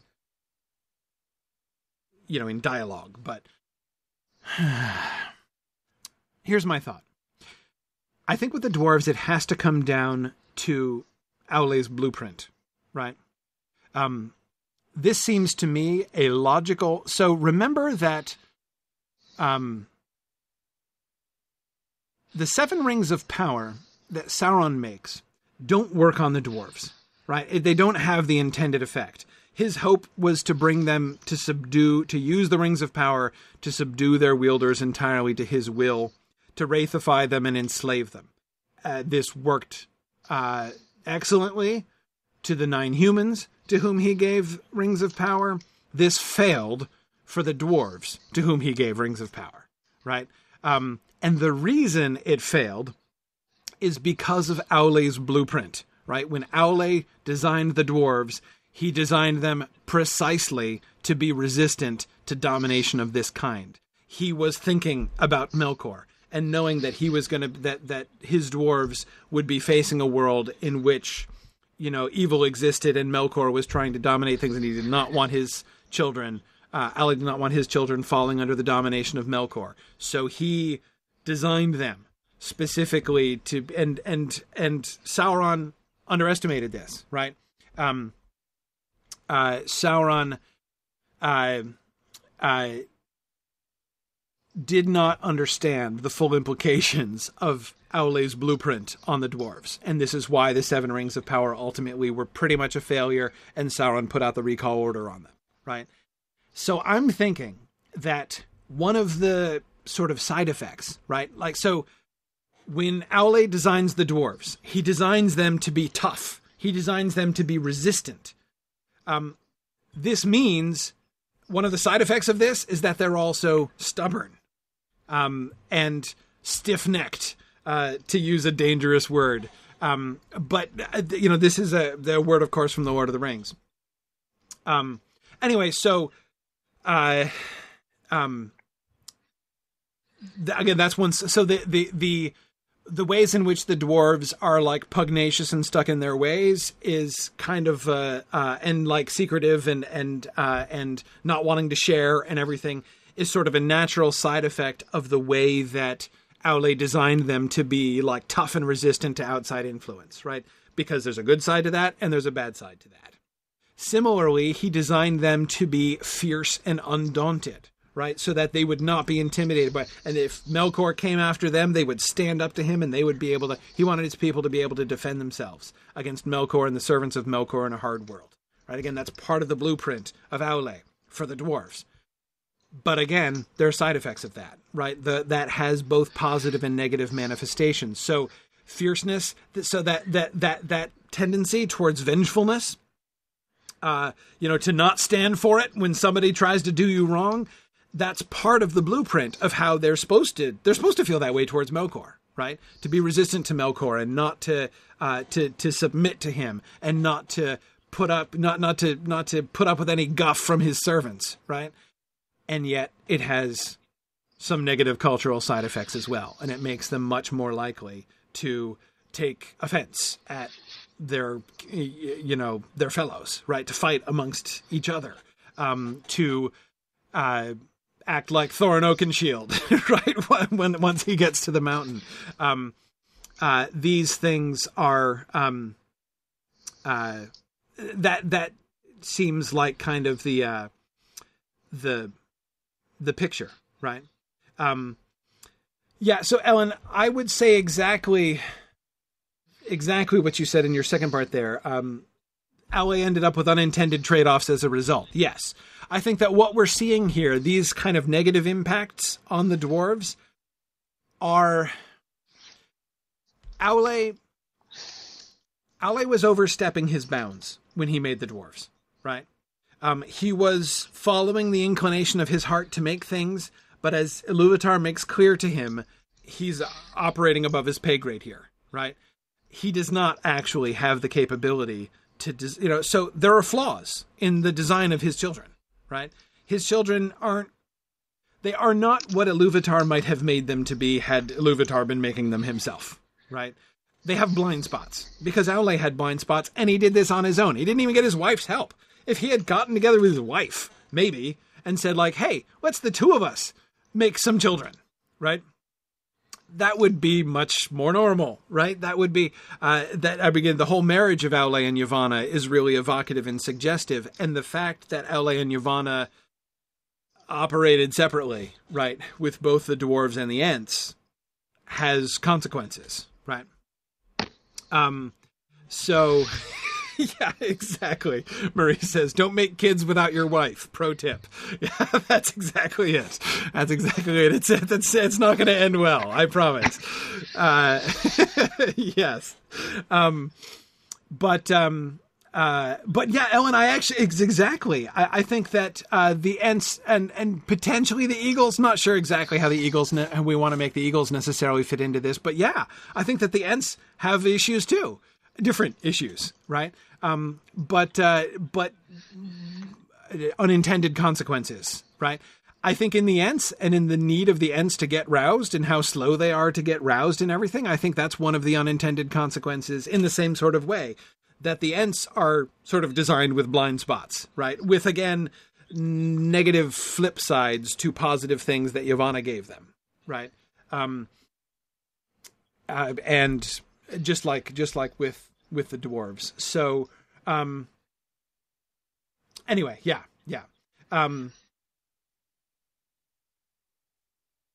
Anyway, so to me, this kind of works, right? And because remember, this seems to me even something like this, I think, could be understood to be implicit in the Iluvatar's statement to Aule, right? When he's like, well, and as they are, so, they will be, right? He sort of implies like, there's some, he says, I'm not going to amend your work. I'm going to leave them as they are. In part, of course, I think that refers to the stature. I mean, the of Aule and Yavanna chapter suggests clearly that one of the reasons the dwarves are just proportioned differently from the elves and is that Aule didn't have a clear idea of what he had a basic idea, right? Okay, he was like, okay, bipeds, right? I'm pretty sure on the biped thing, but he didn't get all the proportions right. It doesn't mean that his craftsmanship was flawed in the sense of, they were messed up. It's just that his model was not complete, right? Wasn't perfect. Again, I think that their characters can be sort of similar in that way. So that's my long answer, Ellen, to your excellent question of why should the dwarves have more of a murder problem in their culture than the elves have in their culture. Now, does this ever come out? Do people ever talk about this? I don't know that they do, right? I don't know if or how we ever discuss this as of course, most everybody involved in season 4 doesn't have any idea that, even about the making of the dwarves necessarily, right? Or Aule's involvement at all. So, anyway, so there we are. Okay. Does that make sense? Does that seem satisfactory, Dave? Yeah, I like this. I like this direction we're heading in. And I think it's always, whenever you start having conversations like this about a race of beings, even fictitious, it's always tricky. But I do like, but I like the idea of even in the case of the elves of having an understanding that these are not perfect beings, and they're not unidimensional. Right, exactly. Yeah, and Dave, you're absolutely right. I mean, again, the whole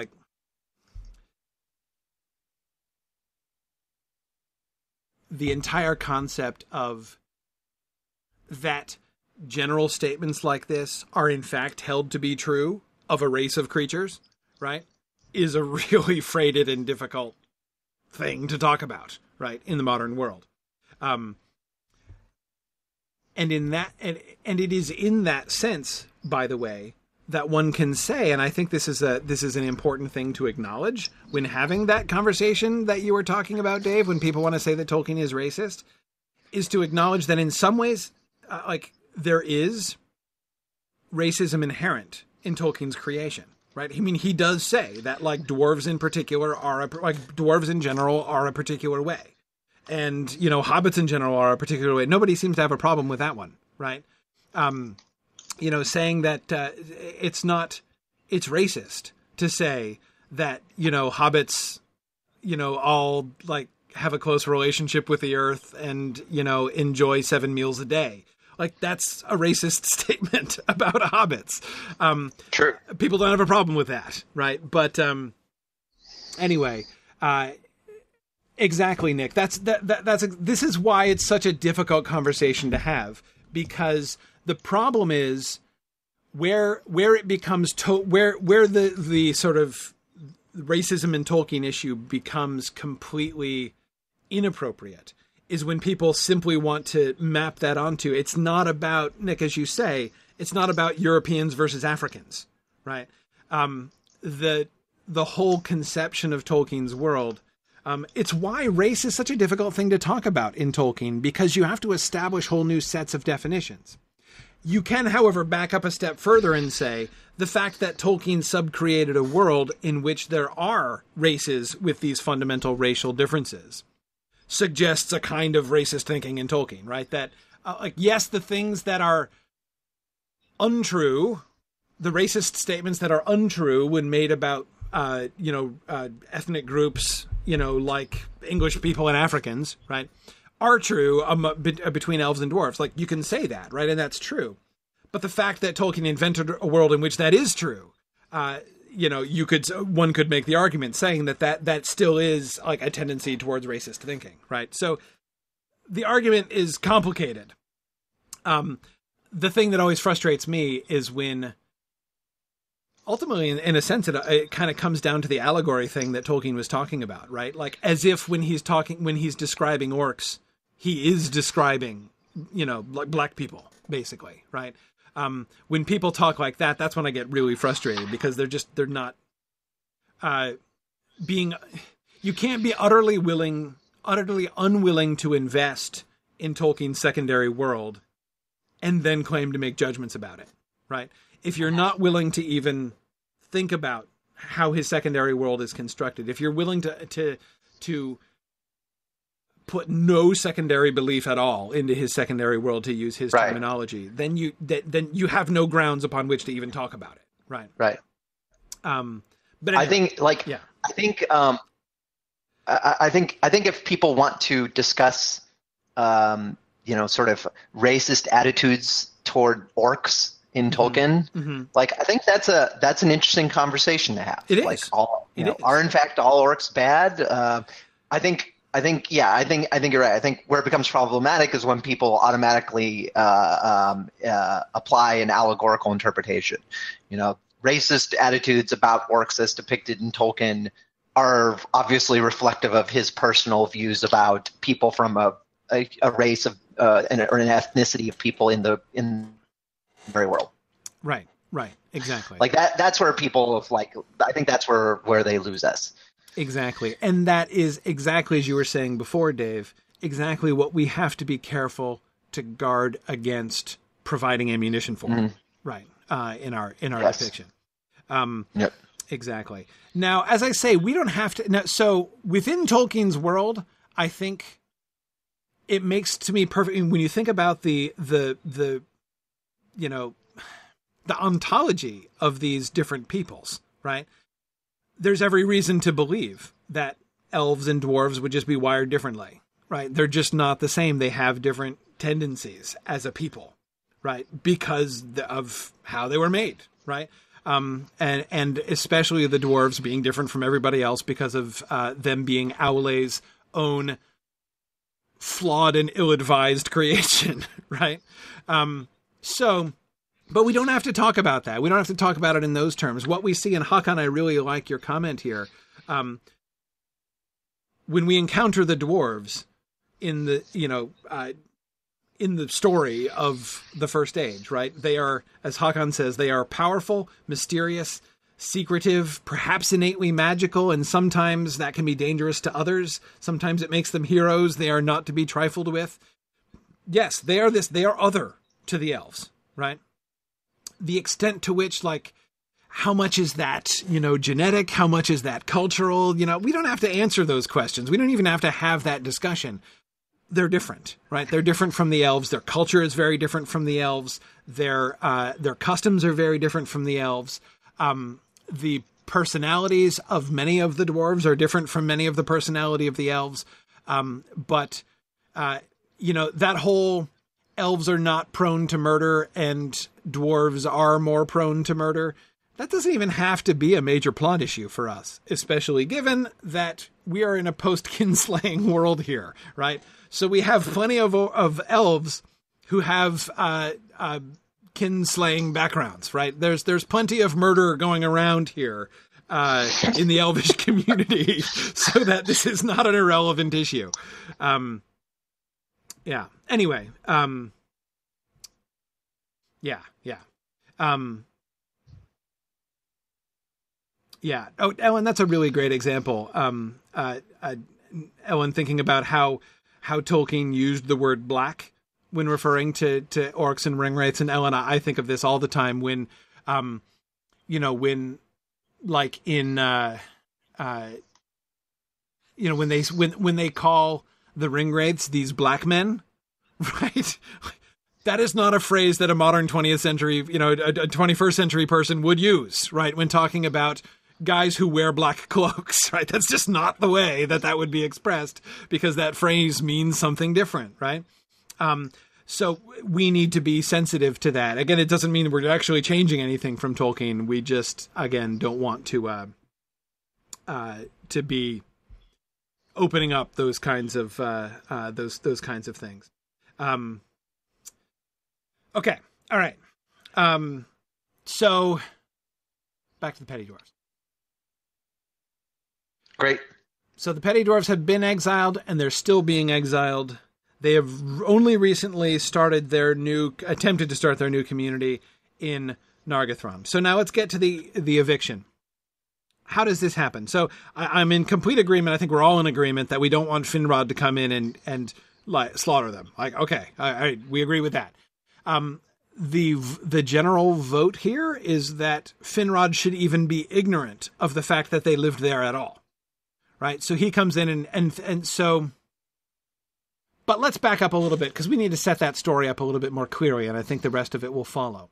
How does Finrod get involved here? Finrod tells Thingol of his dream, and Thingol is like, because remember, we have the dwarves helping Thingol start Nargothrond, right? Or, Menegroth, right?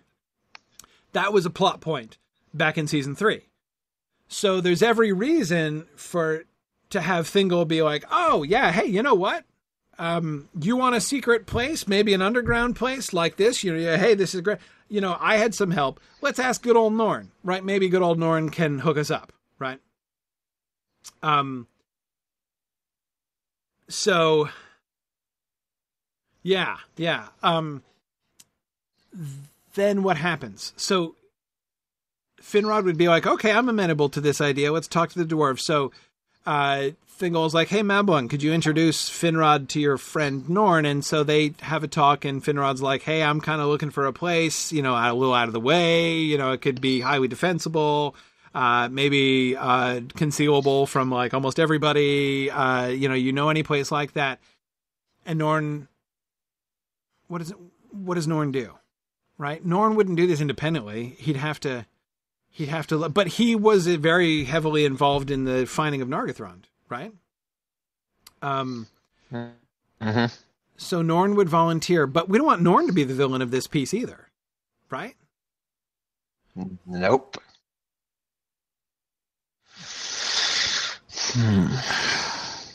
But at the same time, Norn would not necessarily think that it's a bad thing, right? To kick out the exiles because they're exiled, right? And he would not think much of their rights. Do we want to...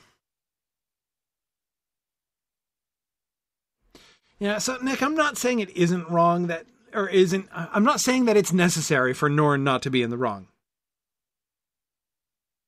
My problem, Nick, full confession, I like Norn, and I don't want him to be the bad guy. I don't want him to be the one who kicks out the indigenous people. Somebody's got to do it.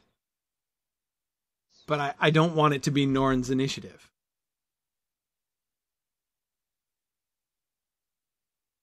Yeah, I agree he would view the exiles as squatters, but see, here's the thing. The appeal that they would make, right? We need them to make their appeal. This is the only chance that we have, like pre-meme, for the petty dwarves to voice their grievance, right? We need to make sure that it is clear what, Nargothrond means to the petty dwarves.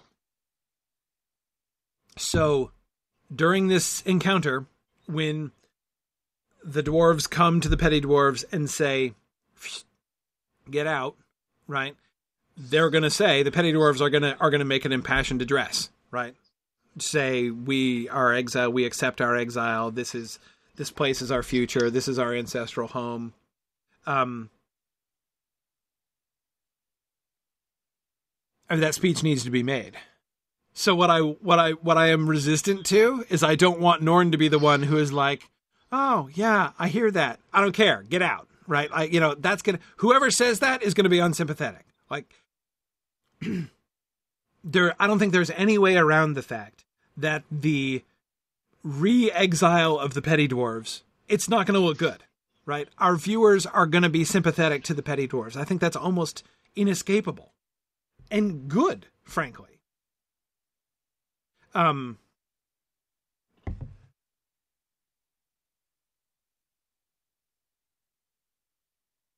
That would set up Meme interestingly later on, if we remember feeling bad for the petty dwarves when they were kicked out of Nargothrond.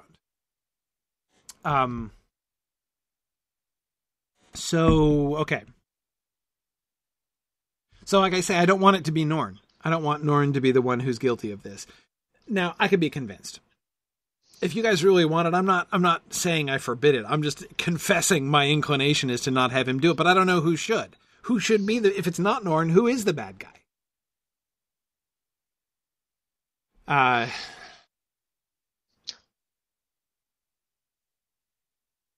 Unnamed Norn associate. Unnamed Norn associate, yeah.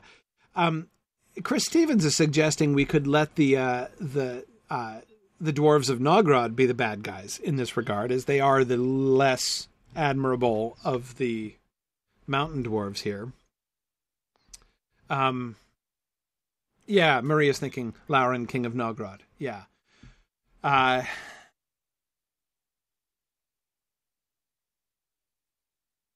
Somebody remind me. I don't remember anything about what we said about dwarvish politics and Norn's relationship to dwarvish politics. That is, when Norn brokered the allegiance, the alliance between the dwarves and the Sindar, were the dwarves of Nogrod involved? Was it just the dwarves of Belegost who were marching to war, or was it both? Was he serving as the ambassador to both clans, basically? Yeah, I remembered, Marie, that he was essentially from Belegost.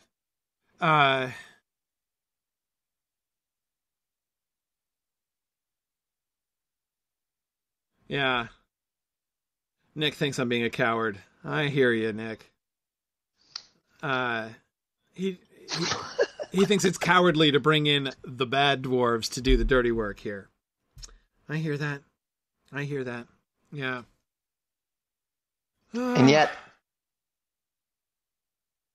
Yeah, and yet I'm still unrepentantly of cowardly intentions here.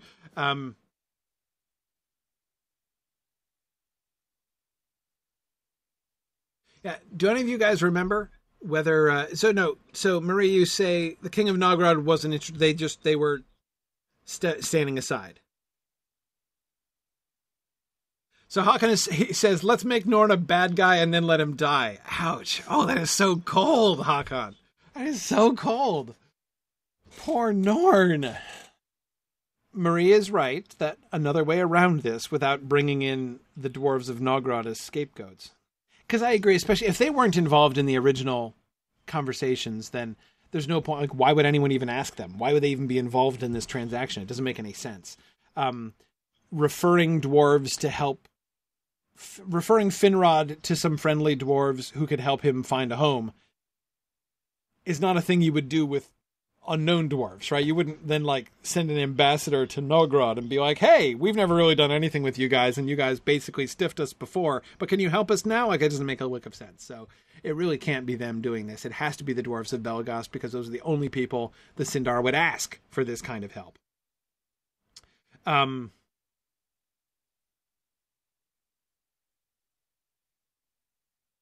Yeah.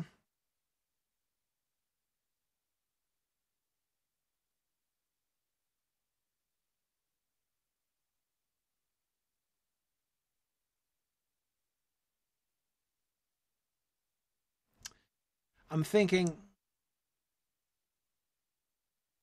what I'm trying to think through here is what is the story? If it's Norn, what is the story? Marie's other suggestion, but I don't think I actually said what it was. Marie's other suggestion is we could always just make it Norn's successor who does this. So, and that would, one effect of that, one good effect of that would be to give the impression that, like, you know, the golden age of, dwarvish ambassadors is gone, right? That Norn has been replaced by a much less sympathetic person. And so maybe we can anticipate that things are going to go south with the dwarvish-elvish relations in the post-Norn era. That would be an accomplishment, right?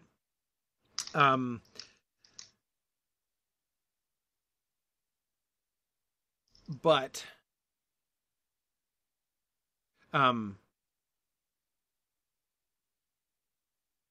Nick is suggesting, and I think Karita was suggesting this before too.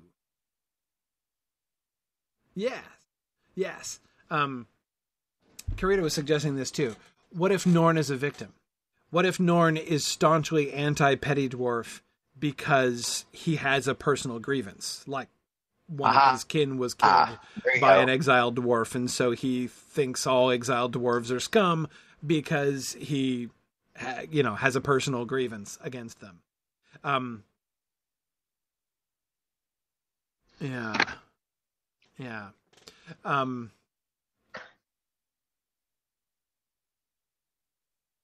That's more sympathetic.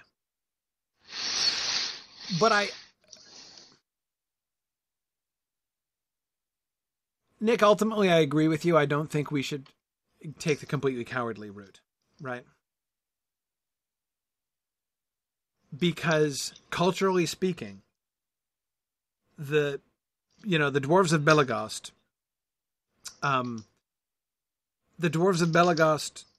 don't have any problem with looking down on the petty dwarves, right? They're exiles. They are scum. It would be a cultural belief that the exiled dwarves are in fact lesser and less deserving of respect and of consideration than the dwarves who have not been exiled. That would be a pretty firm cultural belief by them. And that doesn't have to look attractive. That can be a bad look.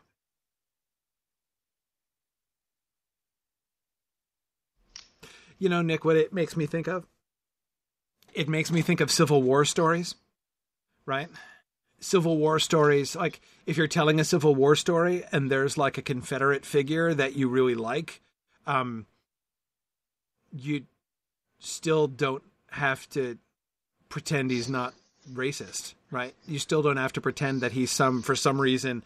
I mean, it is cowardly. It would be cowardly to be telling a story about, say you're a big fan of Robert E. Lee, right? And you're telling a Civil War story. It would be cowardly for a modern, a modern depiction to sort of try to recuperate Robert E. Lee and say like, oh, he doesn't actually, think that black people are lesser than white people. He might have been an admirable guy in many ways, but like he still owned slaves, right? And fought to defend, so it's, that is cowardly, I think. So having Norn reflect the beliefs of his culture, which is that the exiled dwarves are scum, essentially, right? We should take the more what Nick is characterizing as the more courageous route to say that Norn is not a bad guy, right? Like we can still like him, but we should also acknowledge that he has these cultural beliefs that are uncomfortable, and the elves can be again. Mablung can be uncomfortable with it, and then it comes back around on Mablung again post kinslaying in really interesting ways. Yeah, exactly, Nick. I mean, you can admire Lee on, as a soldier and admire him, in other ways, but still acknowledge that he was not completely right about everything, right? That you don't agree with him on every point. Exactly. Okay.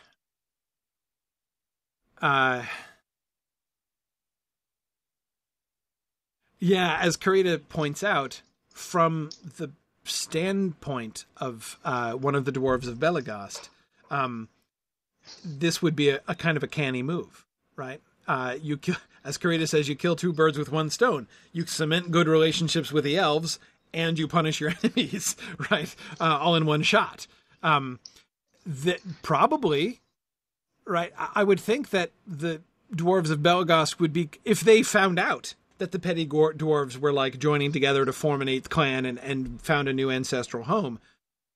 On the one hand, like whatever they do, it's not like they're going to start a pogrom against them necessarily, but I don't think they'd be all pleased about that, right? I don't think that they would feel like, oh, well, this is their right to set up we should respect their right to establish a kingdom of their own. I don't think they would respect their rights.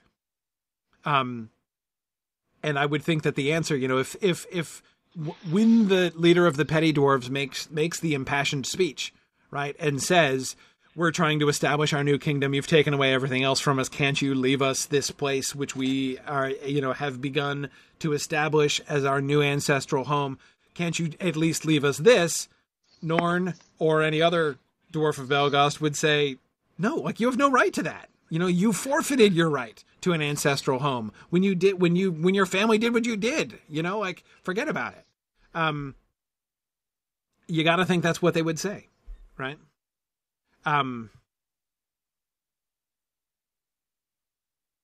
Yeah. Okay. All right. I'm coming around to because it really kind of has to be Norn, right? I mean, it has to be. Ellen's right when she said a little while ago, the chronology is a little rushed, right? If we kill off Norn of old age and have him replaced prior to the founding of Nargothrond, we're getting rid of him super early in the season, right? And that seems a little soon, and I agree. So if it's not time for Norn's successor, it has to be Norn. Who else on earth could it possibly be? The only other way we could get this off of being Norn would be if they went to Norn and said, hey, can you help us? And he's like, sure, I'll go back and get an expert from Belagast and we'll bring him in order to, and then we're just introducing an extraneous dwarf character just because we, don't want Norn to look like a racist and colonizer. So yeah, I think we really need to. I think we really need to. Yeah, exactly, Karita. Being deprived of an ancestral home was part of their punishment, right? So yes, we're trying to establish an ancestral home of our own would not be a sympathetic argument to the rest of the dwarves, right? They would say, you have no clan, you have no ancestral home. Yes, yeah, they would not. They would be totally unsympathetic to that. And Ellen, exactly. We have, therefore, the dwarves. Especially since we're doing this early in the season, I really like this. We are establishing the dwarves with Norn involved, right? I'm reconciling myself to this. We establish them as a model for the lack of forgiveness and reconciliation, right? They are unwilling to work with them. They are unforgiving of the other dwarves. And that dynamic, as I was already implying anyway, with the whole setup for the kinslaying and the reveal of the kinslaying later on, the dwarf plot then becomes a foil for the elf plot, right? And the two of them kind of mirror each other in some interesting ways. Especially if we have characters like Mablung not approving of Norn's attitude to the petty dwarves. However, I know that this brings in the question of Finrod never finding out that others were kicked out of Nargothrond in order for him to be there. I'm not saying Mablung knows about the Nargothrond transaction in particular, but I think that the issue of the exile of the petty dwarves, and not just the fact of their exile, but the attitude that Norn has towards them, that he considers them categorically as scum, and having no rights, and that that he does not consider them part of his people at all anymore. That's the attitude that I think that Mablung should call him on, right? That Mablung should be uncomfortable with. which then again informs the discussion when it comes down to, and now what do you think of the Noldor when you discover the truth about the kinslaying? Yeah. Exactly, Nick. We see the result of unforgiveness. We get a model of what it looks like. And the extent to which the petty dwarves as a people are sympathetic to our viewers is good then in that case. Like, look at the suffering that's caused by unforgiveness, right? The banishment of the petty dwarves, I think, can be shown to be both just and understandable. This is not like a racial subset of the dwarves that are being marginalized just because they're different, right? The people who are banished have earned their punishment in general. Though Dave, remind me to come back in a second to that question about whether you're sent out with your whole family. Yes. Because that's a complicated question. But anyway, the let's for a second say the banishment is just, right? But to say we're not even going to allow you, we're going to stop you having an ancestral home, even building your own new life for yourself post exile, that's going a step too far, right? Banishing them in the first place, it should not be an unsympathetic step, I think. But the continuing attitude from Norn, like they're doing their time, they're trying to build a home in Nargothrond, should be sympathetic, right? This is them trying to rebuild a new life, trying to move forward and to move past what they did, right? At least in some cases. And the fact that their kinsmen from Belegost prevent them doing that, prevent them moving past that and establishing a positive new life. That should look like, here are the negative consequences of unforgiveness, right? Of refusing to reconcile and to move past that. And certainly, Elle and I agree, whether we have the rest of their families being banished or not, I think we have, obviously they're going to have children in exile, right? And their children are going to still be considered clanless, right?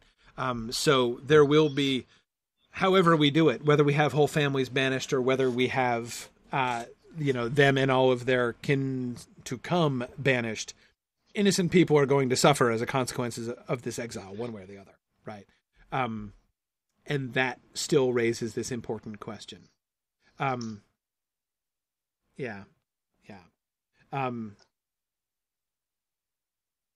Exactly. Meme being the spokesperson for the person born in exile. Okay, can I come back? Let's come back to the meme question, because I said we do that. I know we're running out of time, but I want to come back to the meme question. So maybe address this question about the sort of collateral damage in these exiles. Yeah. Well, Dave, what do you think about? Do you feel strongly that they should banish their whole families? As I said, innocents are going to suffer one way or the other. I don't feel strongly about that specific policy. However, I think I'm less interested in a story where all of the exiled petty dwarves were criminals and their status is justified. Yeah. I think it would be more interesting if there's an element of if it kind of reflects modern criminal justice in the sense that there's folks being punished who maybe don't deserve it. Right. Here's I agree. Well, and certainly all we need are kids for that to be true. Right? Oh, that's true. That's a good point. So maybe a single wide-eyed dwarf baby held in arms as the dwarves are leaving Nargothrond creates that. Right? Yeah, someone's marching out to their exile. Yeah, exactly. That could work. My thought is, thinking about this from a purely from the point of view of dwarvish jurisprudence, as we were briefly considering it earlier on, if the exile policy is intended to short circuit the cycle of vengeance within the dwarf community, banning a whole family is not going to make things better, right? Because that's just going to create a large faction, because they're going to be large and clannish, right? And they're going to be holding together in cousins and second cousins. So where do you draw the line? Like your parents and siblings, or like just your siblings, or your siblings and your children? In which case, like, what are your first cousins going to do? They're not going to be pleased, right? So trying to figure out like who is included in your family and who is not when your family is getting kicked out is going to be complicated and is going to lead to whole like divisions and potentially civil wars. I would think that could make things worse. So if we want to consider this as a reasonably wise and understandable policy from the point of view of Azakal as the leader of Belegost, I think the way that seems to make most sense to me is that the individual dwarf criminal and anyone else who's convicted of these crimes are the ones exiled, but that some other family members choose to go with them sometimes. Oh yeah, there you go. So like you might be, and there's kind of a rigid policy, like that there's no thought given to readmitting, say, descendants or whatever. Exactly, right. If it's known that if you go into exile with your spouse or sibling or whatever, then you are lumped in with them and you can't ever come back. So that would also, so then some of the people, some of the petty dwarves who are living in the new petty dwarf community are there voluntarily. They're not personally guilty, but they have chosen that, and yet again, it's therefore for somebody like Norn to say the petty dwarves are scum is not justifiable, right? For that reason, it calls that into question. Yeah.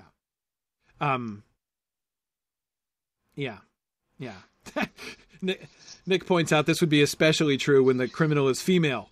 Right, the husband just wouldn't just let her leave because there's no way he's going to get another wife if that happens. Right, given what we're told about dwarvish marriage. No, I could see that. Anyhow, okay, so okay, I like that. Back to the meme question. So here's the meme problem in a nutshell. I think, Dave, I'm pretty sure it was you and I who casually said, "Hey, let's have meme be the spokesperson for the petty dwarves let's have him be like, the father of all petty dwarves and have him be ancient by the time we, Turin Turinbar comes around." And then, of course, all the very sensible people on the discussion boards are like, okay, so you're in for making meme like 500 years old or more by the time we get around to the Turin Turinbar story. Now, first of all, I personally am not going to say that I think that that's impossible. After all, we're going to have to make Azakal pretty darn old by the time he gets killed by Glaurung, right? And we got around that by saying, well, Azakal is to the dwarves of Belegost as Durin is to, the Longbeards, right? So he can be longer lived than the other dwarves, maybe, or he's different. Okay, fine. There are two reasons that I had for suggesting originally that meme be our spokesperson petty dwarf. One is a simple reason, one is a more complicated reason. The simple reason is if we don't have him, we need somebody else. We need a named petty dwarf. We need a spokesperson for the petty dwarves. Right. And we don't have any others. Like, meme is literally the only petty dwarf we ever meet. So we have to invent another new character, and I'm a little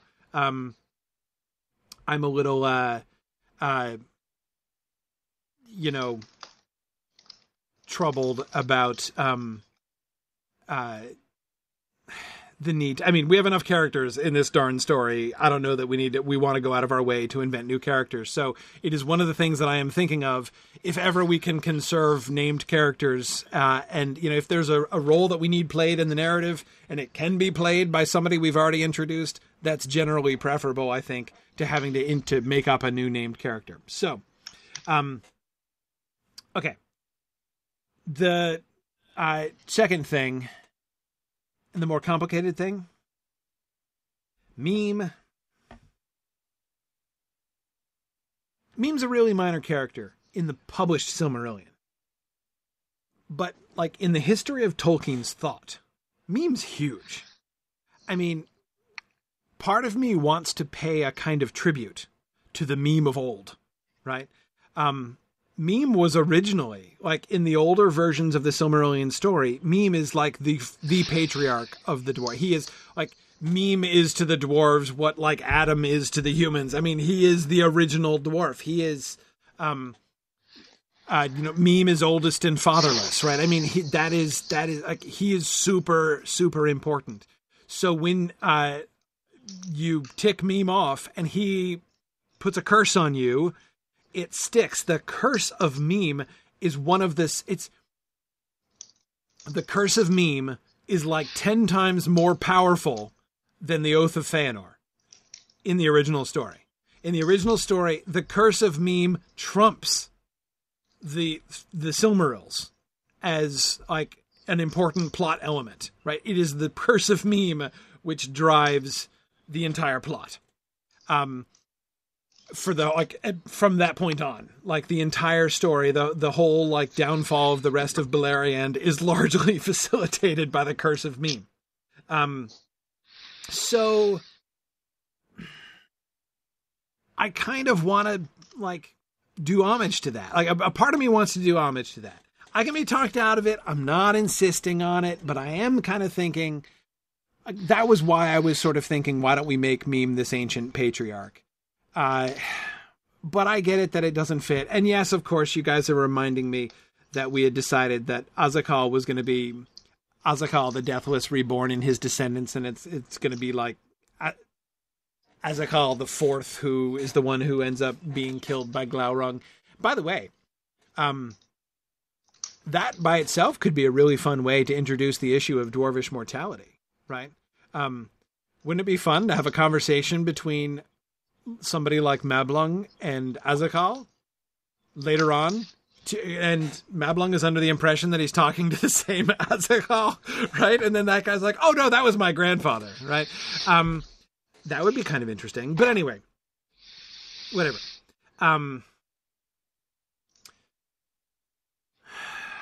So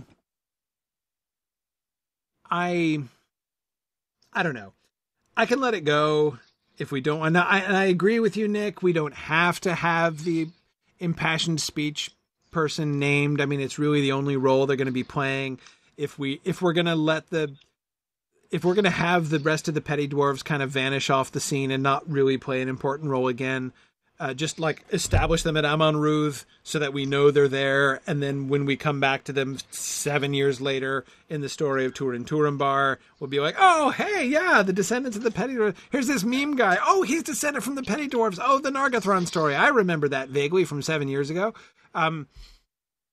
Sure, that could work. And if they're not going to do anything else and they're not going to be important again, the dude who makes the impassioned speech doesn't have to be named, nor male, by the way. Of course, I hope you understand in my vocabulary, dude is gender neutral. I use the word dude perfectly gender neutrally, so I'm not implying that it's a guy. Of course, I use the word guy gender neutrally too often, but whatever. So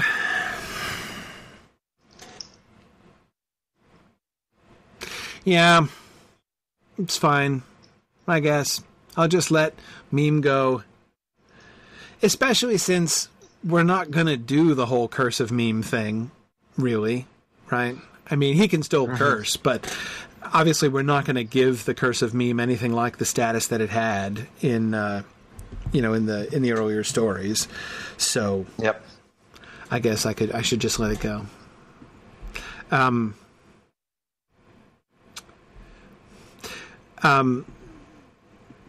Ellen is suggesting we could establish a, Meme could also be reborn in his descendants, so we could have a Meme and then Meme whom we meet with Turin is Meme the Last.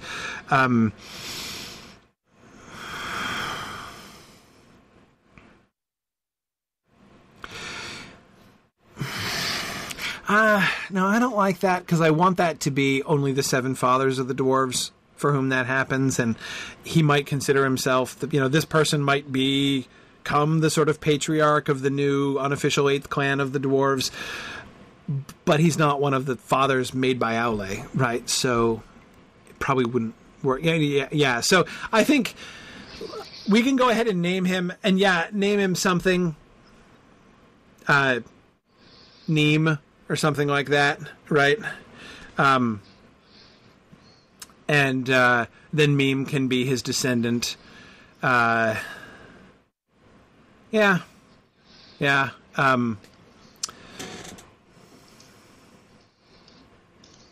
I guess that would work. That'd be fine, because then at least we can still make a connection back to that grievance, right? And yeah, that's fine. So just call him Neem or something, yeah,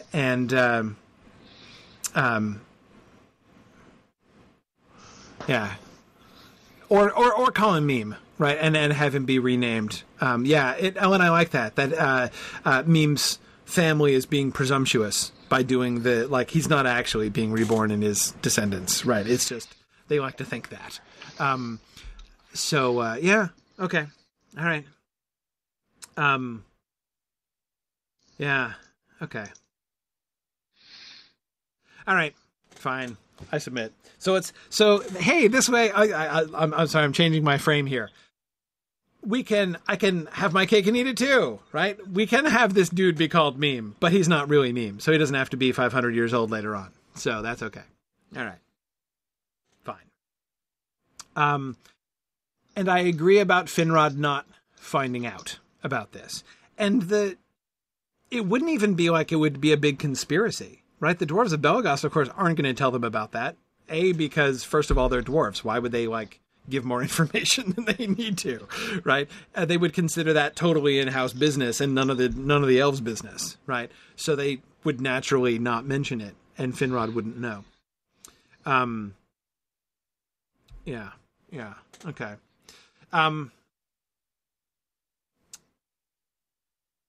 We need to stop because we're out of time. The question of the hunting of petty dwarves by the Noldor or anybody else. I want to resume with that next time. So we've focused mostly on internal dwarf politics today, which is great. Next time, I want to come back to the question of the Noldor specifically. The Noldor in general, their attitude towards the dwarves. Caranthir specifically, and how his trade relationship with the dwarves begins. And we'll deal with the question of hunting of petty dwarves by anybody. And Eol, of course. If we get to Eol, we will. But yeah, so we'll work on that next time. The petty dwarf hunting is going to be a fun thing. Yeah, well, I actually don't think it's that hard, really. I don't think we need to. I don't think it's that hard. All that needs to happen is somebody has to mistake them for either a subspecies of orc or an ally of the orcs, and then you have all the justification you need to say, I want to, rid my land of the servants of Melkor as we establish our kingdom. That's not a stretch, right? True. So I don't think it's super hard. I'm not saying that we have to do this or make a big deal of it. I'm just saying if we did do it, I don't think it'd be difficult. But hang on, Nick had one good idea. Let me see the good idea here. What if the dwarvish? So Nick says, what if the dwarvish father's genes are so persistent that their descendants could be played by the same actors? So the same actor depicts every Azakal that we get, right? We keep having the same actor. But Meme is played by a new actor, which shows the presumptuous claim. So we have the old Meme and the new Meme, and they don't look alike, right? And that would be a really good way of silently demonstrating this is not Meme Reborn, even though he likes to think of himself as Meme Reborn. He's not really Meme Reborn because he's not the same actor, whereas all the Azakals would look identical because they would, in fact, be portrayed by the same actors. I like that.